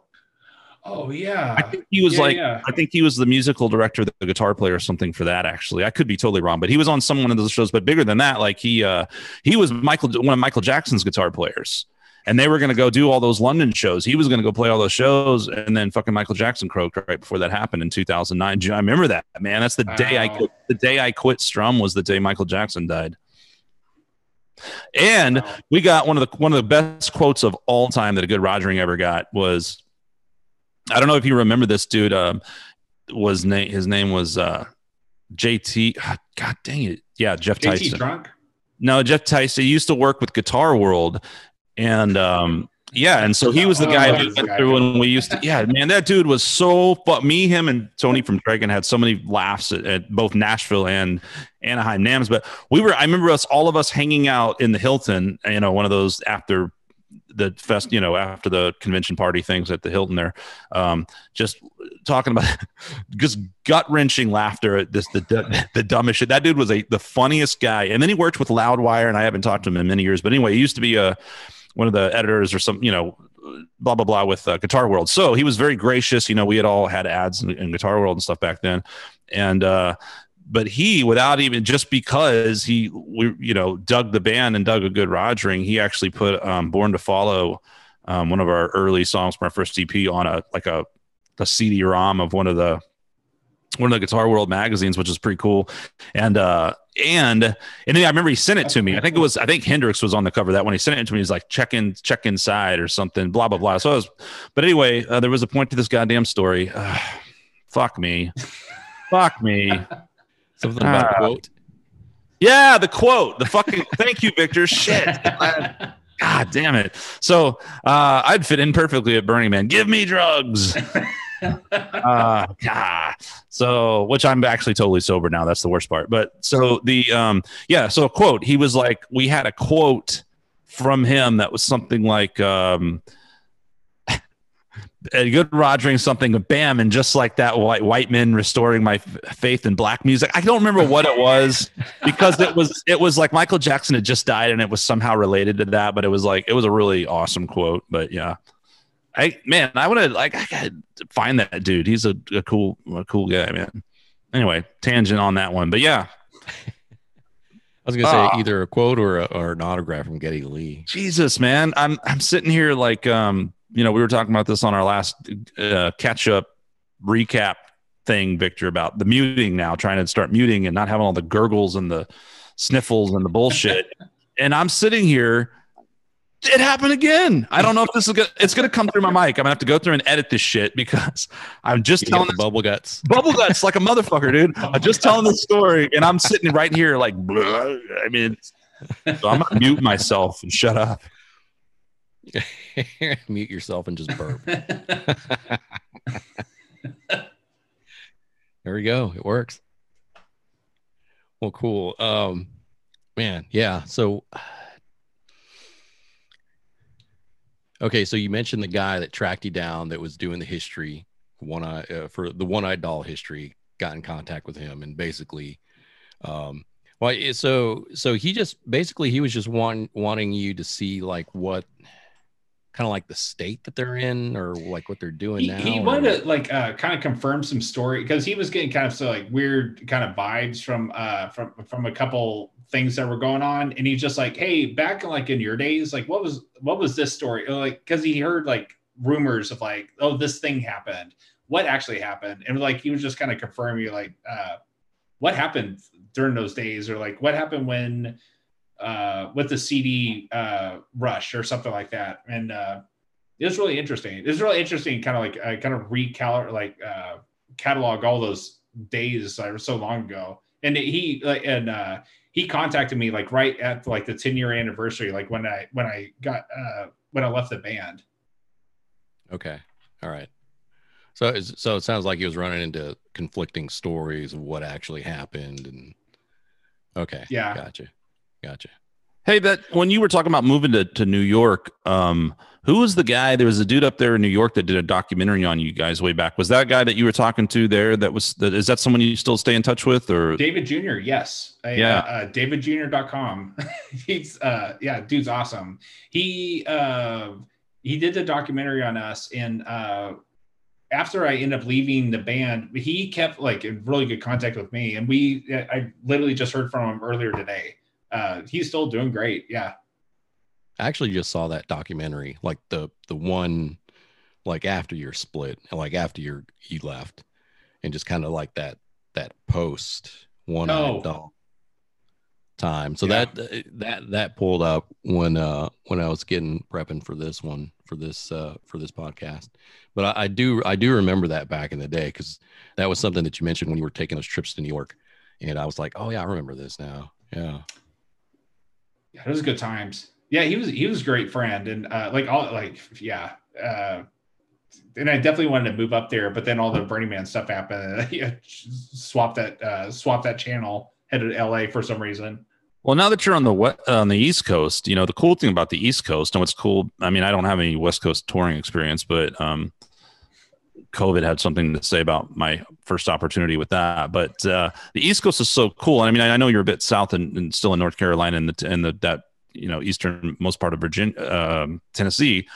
But once you get up in that area, there's just so much crammed up in there, and it's really cool. Like, how far are you from? It doesn't seem like that's that far from like Philadelphia and stuff, and then in another 6 hours to New York. Like you're maybe a 5. Yeah. Well, how far do you think you're? Like 12 hours from New York, maybe, if that. Oh, if that. I'm like 5.5 hours from DC. Yeah. Okay. Oh, okay. Yeah. So that's pretty cool. Like another 5 or 6 to New York City. Oh, okay. Yeah. Okay. Yeah. No, I remember because I ended up having a bus ride this last time from New York to Philadelphia. Yeah, I did the train from Newark to DC one time. Yeah, it's cool, man. It's really cool being in that area. I'm looking forward to, and you have no say in the matter, PJ, that next time I'm coming through that area, I'm just going to be like, hey, I know a guy here that we can stay at his place. Did I ask him? No. And then we can show up and you can be like, oh, let me show you through these doors that don't have handles on the other side of them. Fuck off for 18 hours. Just show up with a case of Guinness and some dude, kind of whiskey were you fucking drinking? Case of Guinness and some pepperoni, and PJ's like, be like, come on in. There you go. And then like 4 hours in, PJ's just coming up to everybody like, I love you, man. Let's do it again. The I love you is in the fist bumps. The fist bumps. That's what it was. I was getting toasts and fist bumps all night long. Yeah. Slams and bams. What a year. You come back to Texas at all, man? Or you just, when's the last time you were here? I usually go there for the holidays and stuff, see family and stuff like that. And I head down to Austin every time I go to into the area. I definitely need to hit you guys up again. Dude, speaking of which, I totally forgot you were here. Who knows? It's been at least 2, 3, 4 years. But there was a time that you actually were in town and we did hang out. And we went to that place, Red's Porch or something. Oh, yeah. Yeah, it's awesome. Yeah. Hit us. Definitely hit us up, man. Next time you're down here, assuming we can actually, hang out, be within proximity. Yeah. 6 feet each other. You mentioned Stephenville earlier, and I remember talking about this with you. Like the claim to fame for Stephenville was UFO sightings. Yeah. They and it just keeps coming up throughout all the years. They seem to have like a new like little blurb of stories like every couple times a decade. I've seen weird stuff out there. Like it's an odd place. Yeah. Huh. PJ strikes me as Like- the kind of guy that's seen an alien, to be quite honest. Burning Man. I'll buy that. I will buy that. Is it just like weird lights in the sky, or just like cattle mutilations, or What's weird is like anal like, probes, skunk you favorites? you go out there like because it is rural. It's like King of the Hill style, like Arlen, Texas, rural Texas. But you go in there to talk to people, and like, hey, you start talking about the subject, and everyone has the same story. Like, oh yeah, I've seen some things out here. Yeah, it's the one thing I saw out there was like it was like a little like cigar shaped like thing up way up way up in the sky, and it had like very tiny little like wings, but it wasn't moving very fast, and it had multicolored lights that would go up and down like down the craft and just go and just going really slow. And I went to go get my mom to go look at it. And by the time I convinced her that it was real, we came outside and it was gone. And then you passed out and woke up and your butt hurt. And he had a pepperoni pizza next to you. That's where that fucking pizza came from. PJ's alien friends. They were looking after you. Thank you. That's trippy though, man. That is pretty trippy, seeing something in the sky and you're like, was I drunk that night? Did I see something? It is kind of funny, and my immature brain is not able to think of aliens in any sort of serious manner, but it is kind of like funny, right? Like what is it with aliens that they are either obsessed with our buttholes, or we have this notion that they are obsessed with our buttholes? Where did this whole thing start about? We can't just get abducted. Like all they want to do is just let's see what's going on in here. Well, maybe they once upon a time they abducted somebody who liked that stuff, the butt stuff. Oh, Jesus Christ! Jesus Christ. Like, what's that character? The character on South Park. Mr. Garrison. Oh, speaking of which, I don't know. Al. Big Gay Al. I don't know if it's out yet, and I haven't watched South Park in quite a while. But they have I don't know if it's out or coming out. Dude, I cannot wait to fucking see that, man. I think it came out Wednesday. I think it was Wednesday. I'm like an HBO, but it's an HBO thing or something, right? What's happening? They did it like a 2-hour pandemic episode. And I think it came out Wednesday, and I can't remember where you can stream South Park. It used to be Hulu, but I don't know if it's still Hulu or is it HBO or something. Tying this whole segment together, I want to say that the very first episode of South Park was about alien abduction, and and anal probes and all that shit. Remember that? And a big thing came out of Cartman's ass. Yeah, big satellite dish. Yeah.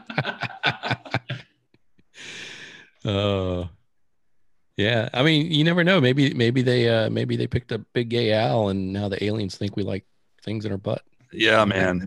Who knows? Yeah, that's true. I mean, they might have just got someone that would just love anal stuff, and then that's now they think it's gone around the entire galaxy. The entire universe is like, oh, that planet, they're all about the butt stuff.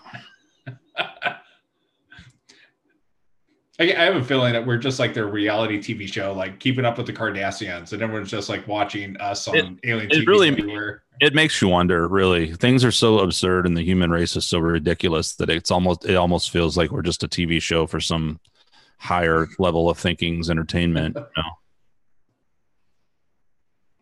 Oh man. So aliens in Stephenville, let's see, North Carolina, heading to Tennessee, different kind of aliens over there, like hillbilly. Whiskey country. Whiskey country. There you go. Whiskey and Guinness. Ooh. So are you still working doing the Lego stuff? I actually work at a head of product at a startup based out of LA, and I still work with my friend Eric. Like whenever he needs gigs, like I'll fly out to LA. Well, not now, but I'll go back to LA for a couple weeks and kind of work on some gigs and stuff every now and then. And he's working in some effects shops. Every time I go over there, they're always working on something and like, hey, do you want to come in and like build a new robot, or I'm building like this new like thing, like controller idea that I need help figuring out. I love all this. That's so much fun to work on. That is cool. Hey, you wrote a book, didn't you? Yeah, I've A Wallet Falls on Amazon. Yeah, you worked with, I think I saw that, and you worked with John Jay on that one, right? Yeah. Me and him have kept pretty close. Like they're like after I left the rack and everything, I wanted to just kind of go through the process of like writing something, and he ended up being my editor, and we put everything together, and it was a pretty straightforward process to get everything up on Amazon. But it was a really interesting process to go through. A lot of research. John Jay's loves his red pen and correcting everything that you do. You don't say. Shocker, right? Shocker. Yeah. Yeah, so just for reference, Skunk John Jay is another guy that we had worked with, and he's a stickler for details. So what is the book about? It's about there was a moment in I call it my a left coast coming out story. Like me coming out like as like more of a right than center, like NRA guy, instructor, like that kind of stuff. Going out like being out in the West Coast is not a friendly environment for that. I lost friends like because someone saw like my NRA membership card and they refused to talk to me ever since then. Wow. Wow, that is so on par with what we're experiencing right now. This massive wave of absurd intolerance about fucking every time someone has a different idea than you're automatically now, because you said NRA, right? Because you carry firearms or have an NRA card, you automatically are a stout Republican who loves Trump, hates black people, et cetera, right? This is the fucking ridiculous, thinking of people sometimes. And it's really why I left LA. Like there's some real shit like that going on for sure. The intolerance and violence out there has just gotten like people just getting killed in the streets for having different opinions, and it's ridiculous. Super tolerant. Yeah. Yo. Diversity in everything but thought, right? Well, James Hetfield talked about that a little bit. He moved out to Colorado because people were giving him the sideward glance every time he'd show up with a deer strapped to his truck, right? That he went out and killed. He went out to go hunt, and people would just kind of give him this dirty look. So he was like, "Yeah, moving to Colorado." Yeah, I've never been a Ted Nugent fan, but I have with guys like him or Joe Rogan. There's a comedian, I can't think of his name. I don't know if you guys have seen this, but he impersonates all these different celebrities and stuff. And he does this one where he's Joe Rogan. He's got a little like bald cap on, and he's talking. He's like every Joe Rogan episode or something. It's really funny. And he's like, I practice martial arts, this and he's that. And he's like, have you ever tried elk meat? Yeah, bro, elk meat and all. But it's true. Like Joe Rogan's all about this elk meat, and he goes, and I'm sure he's got a whole bunch of land out here now or whatever. He goes hunting, and guys like James Hetfield, like that's totally cool, man. Like if you're gonna go out and kill something and eat it and use it, that's what nature's design, right? Now to just kill for sport, it's not something I personally am into or never have been, especially not killing anything endangered. And I think there should be very, very, very harsh consequences to that kind of shit. That's just despicable to me. But yeah, I mean, it's kind of fucked up when someone like kills a fucking deer, and you're giving him shit about, fuck you. If you're going to eat the deer, like, dude, fuck off. It comes down to the smug cloud, the South Park smug cloud San Francisco thing, And I don't want to rail on everyone on the West Coast, but it's that there's a notorious stigma there with that about it's a very much a lot of like very holier than thou, that mentality of just looking down your nose on other people And man, were we just talking about this, Victor? Or I was just having this conversation with someone about the notion of like, I think we're all just hypocrites, right? And so you're sitting there looking down your nose on someone else, and you're basically insulting them about, well, you're a capitalist racist while you're, doing it from McDonald's, oh, your corporation's bad. And here you are, your fat ass is texting about someone while you're eating a Big Mac on your fucking phone that was built by some 4-year-old in a slave shop in China. Fuck you. You know what I mean? Like the hypocrisy is so ridiculous, I mean, I don't give a shit if someone eats meat or is a vegan or whatever, man. Like, as long as you're not judging other people. I mean, I don't want to go on this tangent again, but it's funny you say that, PJ, because I just like, I can't stand that when people are so fucking judgmental. Like, so what if you want to carry a fucking firearm and shoot a deer? It's your business. I feel like like the coast out there, especially like all started in Berkeley, and like it just kind of like really kind of grew out there, and it really is turned into like this West Coastness is turned into a almost like fervent like religion that they kind of judge everybody off of, and it's really bizarre to be right in the center of. But it's like complete judgment against anyone who doesn't follow the ideology. Like, cool, you're a religion. You're a cultist religion. It is. You're right. Well, and then I don't know if it's what I would assume. I mean, I remember being out there 20 years ago and Scientology all over the place, and I think it's kind of silly personally, but Scientology is just like a whole nother level of funny. And but yeah, I mean, dude, seriously, like if you believe that shit and you're judging other people, like that's the definition of irony in comedy. Right? Like, well, the aliens and like, well, fucking, what's his name? Legend chef from South Park, Isaac Hayes, right? Oh yeah, that motherfucker. Here he was making fun of everyone, participating in the show that is like. That is their MO, is to satirize and make fun of. And one thing I love about those guys in that show is they don't hold back. They don't hold back, and they don't pick sides. They play fair. They fucking hammer everybody, and I love that. It's fair. And so you got this guy who's participated in that for 20, all these years, and and that's okay. But suddenly they make fun of Scientology and he's had enough and he's not going to participate. And then they fucking fucked him in the ass with the Scientology episode about him, which was great. But I mean, dude, that's stunning. It's stunning. Like when someone can be that up their own ass. Like it's okay to like talk shit about everyone else until it comes to my thing, because my thing's right. No, dude, you're an idiot like everyone else. I'm sorry. Sorry to break it to you, moron. I'm gonna have a lot of friends that when people start listening to this. I've already lost some on Facebook. I can lose a lot more now. Yay. Did you hear that Skunk doesn't believe that aliens came down from the sky? And I had this joke the other day, and I was like, oh man, I got to remember this. So I just got the Scientologist, which that's pretty fair unless you're out in California. But now I'm really going to fuck up and I'm going to go after the Catholics. But like the funny thing about that is like, and I can do it because I'm quote unquote Catholic. But I never, there's my tummy. What do you call them again? The gurgles. Bubble guts. Bubble guts. Oh, like this is me. This is my own indoctrination. And once upon a time, I bet, oh, it's God. I better not say this about God. I'm having, oh my God, he's giving me an upset stomach. I listened to Shout at the Devil when I was a kid. This is how dumb human beings are.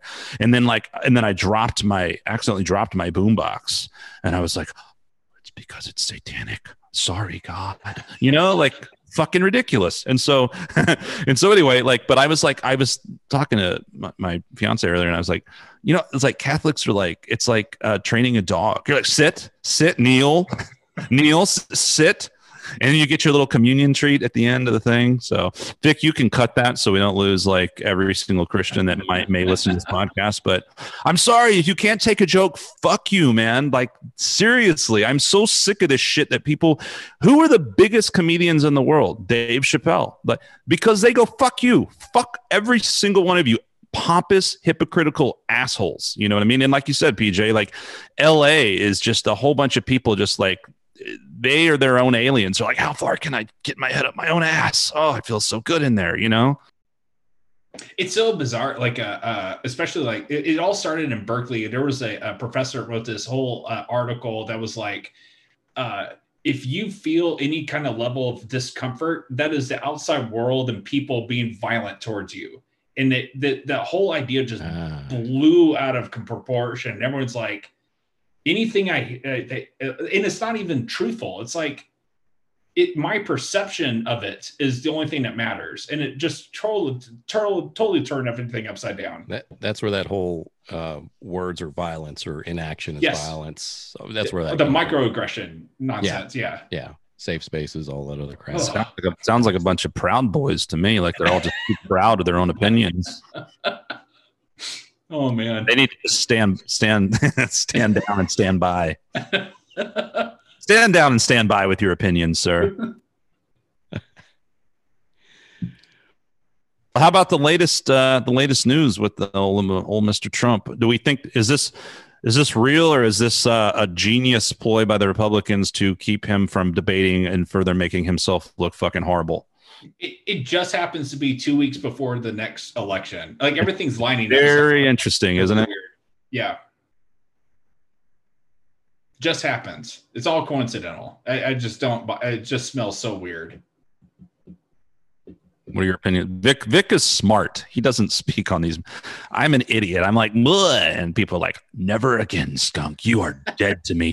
I was going to listen to your album and buy it someday. I haven't in the last 10 years, but I was. But not now, you bastard with opinions. You. How dare you insult my candidate? I still listen to Lifeblood like every once a week at least. God bless you, sir. It makes me feel so good when like someone's like, I listened to your song today. I'm like, what? Thank you. I almost killed myself 100 times making that album. I'm so glad it gets listened to by a few people. Okay, last thing, right?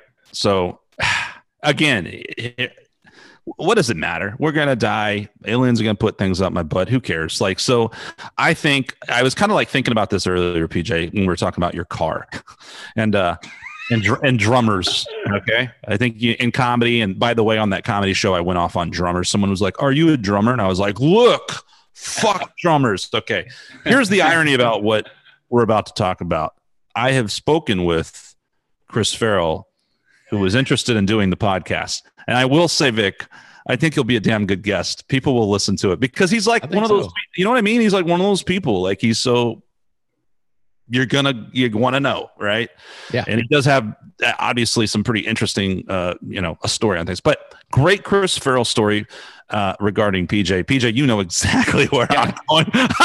Yeah. So, this is just McDonald's. So fucking classic. Okay. So some backstory. Chris Farrell is an interesting character to say the least. I've known him since 2006 when I joined Quarter Shackle. He was the drummer for Quarter Shackle and fantastic drummer, very opinionated, very not always the easiest guy to get along with. All right. He's definitely an interesting, eccentric fellow.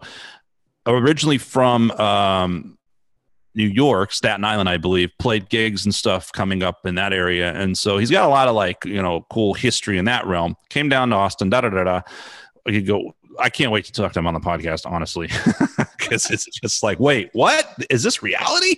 So, nowadays, I don't know if he actually ended up playing with him in a country band. He was in Quarter Shackle. Then he became the drummer for A Good Rogering.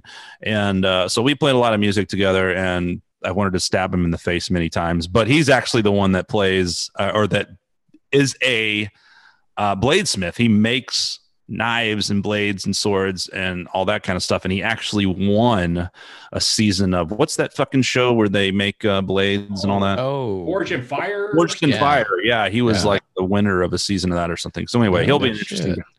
But so Chris, I've run to a few times over the years, and like I said, we had played together, this and that. So, but there was this time, right? He's notoriously tardy and kind of in his own world, and so he's a drummer and didn't have a car. He didn't at the time. He didn't have a vehicle, and he's just very much lives on his own watch and his own. It's a very different universe that he kind of operates from. And so I remember there was this time, and he was way up in North Austin. I've always lived in South Austin, and so I'm driving up to pick him up to go to a rehearsal at Music Lab down kind of southern Austin, Old Torf. and my brother was going to meet us there. And I was already, I know what it was. I had some lessons way up north that day, and I had forgotten my fucking glasses, right? And so I had gotten done with this lesson, and then I'm driving along, and I didn't have my glasses, and I'm like straining my eyes. I can't see, and I'm trying to find his damn place, and everything is just running behind. I'm really stressed out. And then I get to his place, and he's just like, la la la. He's like cutting his fucking fingernails, and his drums aren't loaded up. And I'm like, yeah, Jesus Christ, let's go, and putting his drums in the car and trying to get out of there. And then he's like, oh, hey, I'm gonna make a sandwich real quick. And I'm like, no, dude, like we're like fucking like I'm already like calling Music Lab, like, hey, can we push back 30 minutes? Calling my brother, hey, it's gonna be and so I'm like, dude, we'll stop at fucking McDonald's. I hate McDonald's too. Like I have not eaten McDonald's since 2001, or at least paid for it. And I just have this whole thing about McDonald's. I refuse to eat McDonald's. So that comes into play. So I fucking right over there on the corner of Lamar and something Riverside or Barton Creek or whatever the fuck Springs. Like we go to the McDonald's, right? And I refuse to order food. So I'm just like, what do you want? I'm sitting in the goddamn at the thing ordering, and my car dies at fucking McDonald's. And so I'm like, motherfucking son of a bitch. Have to push my car to a parking spot, call my brother, and cancel fucking rehearsal. And then I'm looking around, and like, it's, the sun's going down, whatever. And there's all these signs in that parking lot that's like, no loitering, no this, like we tow after said hour. Like it's like an hour away from the time they start towing. And I'm like, fuck, my car won't start. Like I've got this dude's drums are in my fucking car. Like, what do I do? And for whatever reason, I call PJ. And PJ's like, sure, man, I can come help you out. Comes to the fucking, I needed someone with a vehicle. That's the thing. My brother couldn't have done it because I needed someone with an SUV type vehicle. Like you had the Honda Pilot, right? Where we could actually, put an entire goddamn drum set. So PJ shows up. I'm pretty sure you had never met Chris, right? Never. This is my first time. Yeah. And meanwhile, like while I'm freaking out, I have like 1% left on my phone. I'm like desperately trying to like figure out how to like get his drums out of there and get a ride, whatever, and then call someone before they tow my car. And then Chris is just sitting there the whole time eating a goddamn hamburger. Sorry, man, this sucks. I'm like, you fucking cocksucker. And then PJ, but this is the best. Okay, I'm gonna let you take it from here, PJ. This is good. Oh man, dude, so I show up. You're in a state, and then Chris is in the front of your car, like eating his fucking hamburger. I load up all the stuff, just like, hey, where are we going and stuff like that. And then Chris just like assumes or assigns me to the task of like taking him to the gig the following day. No, you were like automatically. Yeah. But you're automatically, he's like, could you just drive my drums to the gig tomorrow? And PJ's just like never met this dude. And he's just like, cool. So you'll just like, he'll just show up at the show with my drums. He just like, I don't even remember like how that panned out. I don't remember how did you bring the drums over to my house? I don't even fucking remember how I think you did. And I think another friend came over and gave me a ride to the gig, and we put the drums in her car. So it was crazy, man. But Jesus fucking Christ. Yeah. So is he the one that got his drumstick stuck in his hair? Oh yeah, that was great. Okay. Yeah. Like Red Eyed Fly. Cause I mean, I will say the guy has amazing hair. Always has. He does. He has amazing hair. And yeah, we just don't see that type of feathering anymore. No. And we were playing a gig at Red Eyed Fly, and like it was the kind of hair that would have made Dangerous Toys jealous, right? And like he just goes back with his drumstick, and it gets caught in his mane. And there's a song where I kind of feel like I hear something like the hi-hat or something drop out, and I'm like, and I look back, and he's out here like wrestling a fucking drumstick out of his hair. Yeah. So we'll have to get. It's funny too, because like there was literally something about that on Facebook where there was a conversation I said, and I mentioned the podcast, and then someone was like, "Oh, if Chris comes on your podcast, let me know." And I'm like, already, like I gotta hear this shit. Anyway, yeah, but oh god, dude, I'm sure there's a ton more silly bullshit that we could go into. But man, dude, it's been a long time, PJ. Thanks for doing this and coming on here and chatting with us. This is fun. Oh yeah, guys, thanks for reaching out. It's great seeing you, both of you guys. We have to hang out next time over in Austin for sure. Yeah, let us know. Absolutely. Man. And again, if I ever, man, we would have been, I started playing with that band, the Invincible Czars. Do you remember them from back in the day? Because they've been around.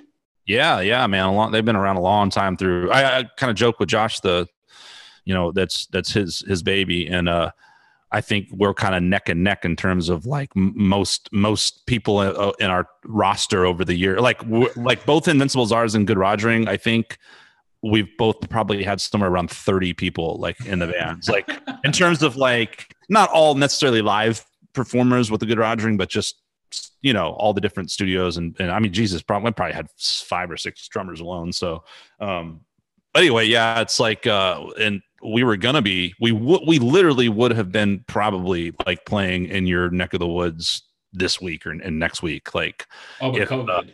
Yeah, because they always do an East Coast tour up to Canada and back. But yeah, man. So hopefully that'll happen, like either with them or someone else. I'm definitely going to be like having the tour bug big time. It took me a long time to ever do that, and it's something I love. So hopefully once we get through this shit, we can do that and come hang in that neck of the woods, man. Go get blitzed at Capone's or something. Woo! Yeah. That sounds great, dude. Yeah, man. Cool. All right.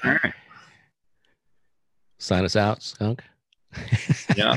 Well, I'm gonna put that. I know I always put that on you, right? At the end of every episode, I'm like, "Cool, this has been great." Vic, say something. Dryer sheets. I'm like, fucker. Yeah. Get your dryer sheets. That was awesome though. The fucking Mike episode where. Oh yeah, the Dave Mustaine dryer. So yeah. Well, anyway, oh yeah, for music, I want to use that song. I think. Oh, you know what I started calling that song, PJ? American Party, because there's that part in the and I think the guy's name was Mike. I can't remember another one, but remember he was sitting there. I think it was your hat. You used to wear that fucking. PJ was always had like this great kind of eccentric wear. Oh, the fedora. Yeah, like a sailor's hat though, or some shit, right? Or like the Captain Tennille. Captain Tennille hat. So you, me, AJ, we're all going at it with this blow up doll, and then the camera pans over to this dude sitting in the corner with like that fucking hat on, and he's just like, "So this is what you call American Party." so there. So in that song, like there's a breakdown, and I actually expanded that song and put it in there again. Like I tweaked it, and I need to send it to you, man. I guess you haven't even heard it since I fucked with it, but there's like a break in the song, and you just said like, "So this is American Party." But anyway, that's going to be. So we'll have to throw that on this podcast, and then we'll cook up some outro music too. The song is amazing. Pretty great, yeah. All right, there you go. Awesome. So it's been an American Party with PJ, Paul Evans, and until next time, Skunk Manhattan and Vic Ramos signing out of Eclectic Soundtracks. Later. Peace.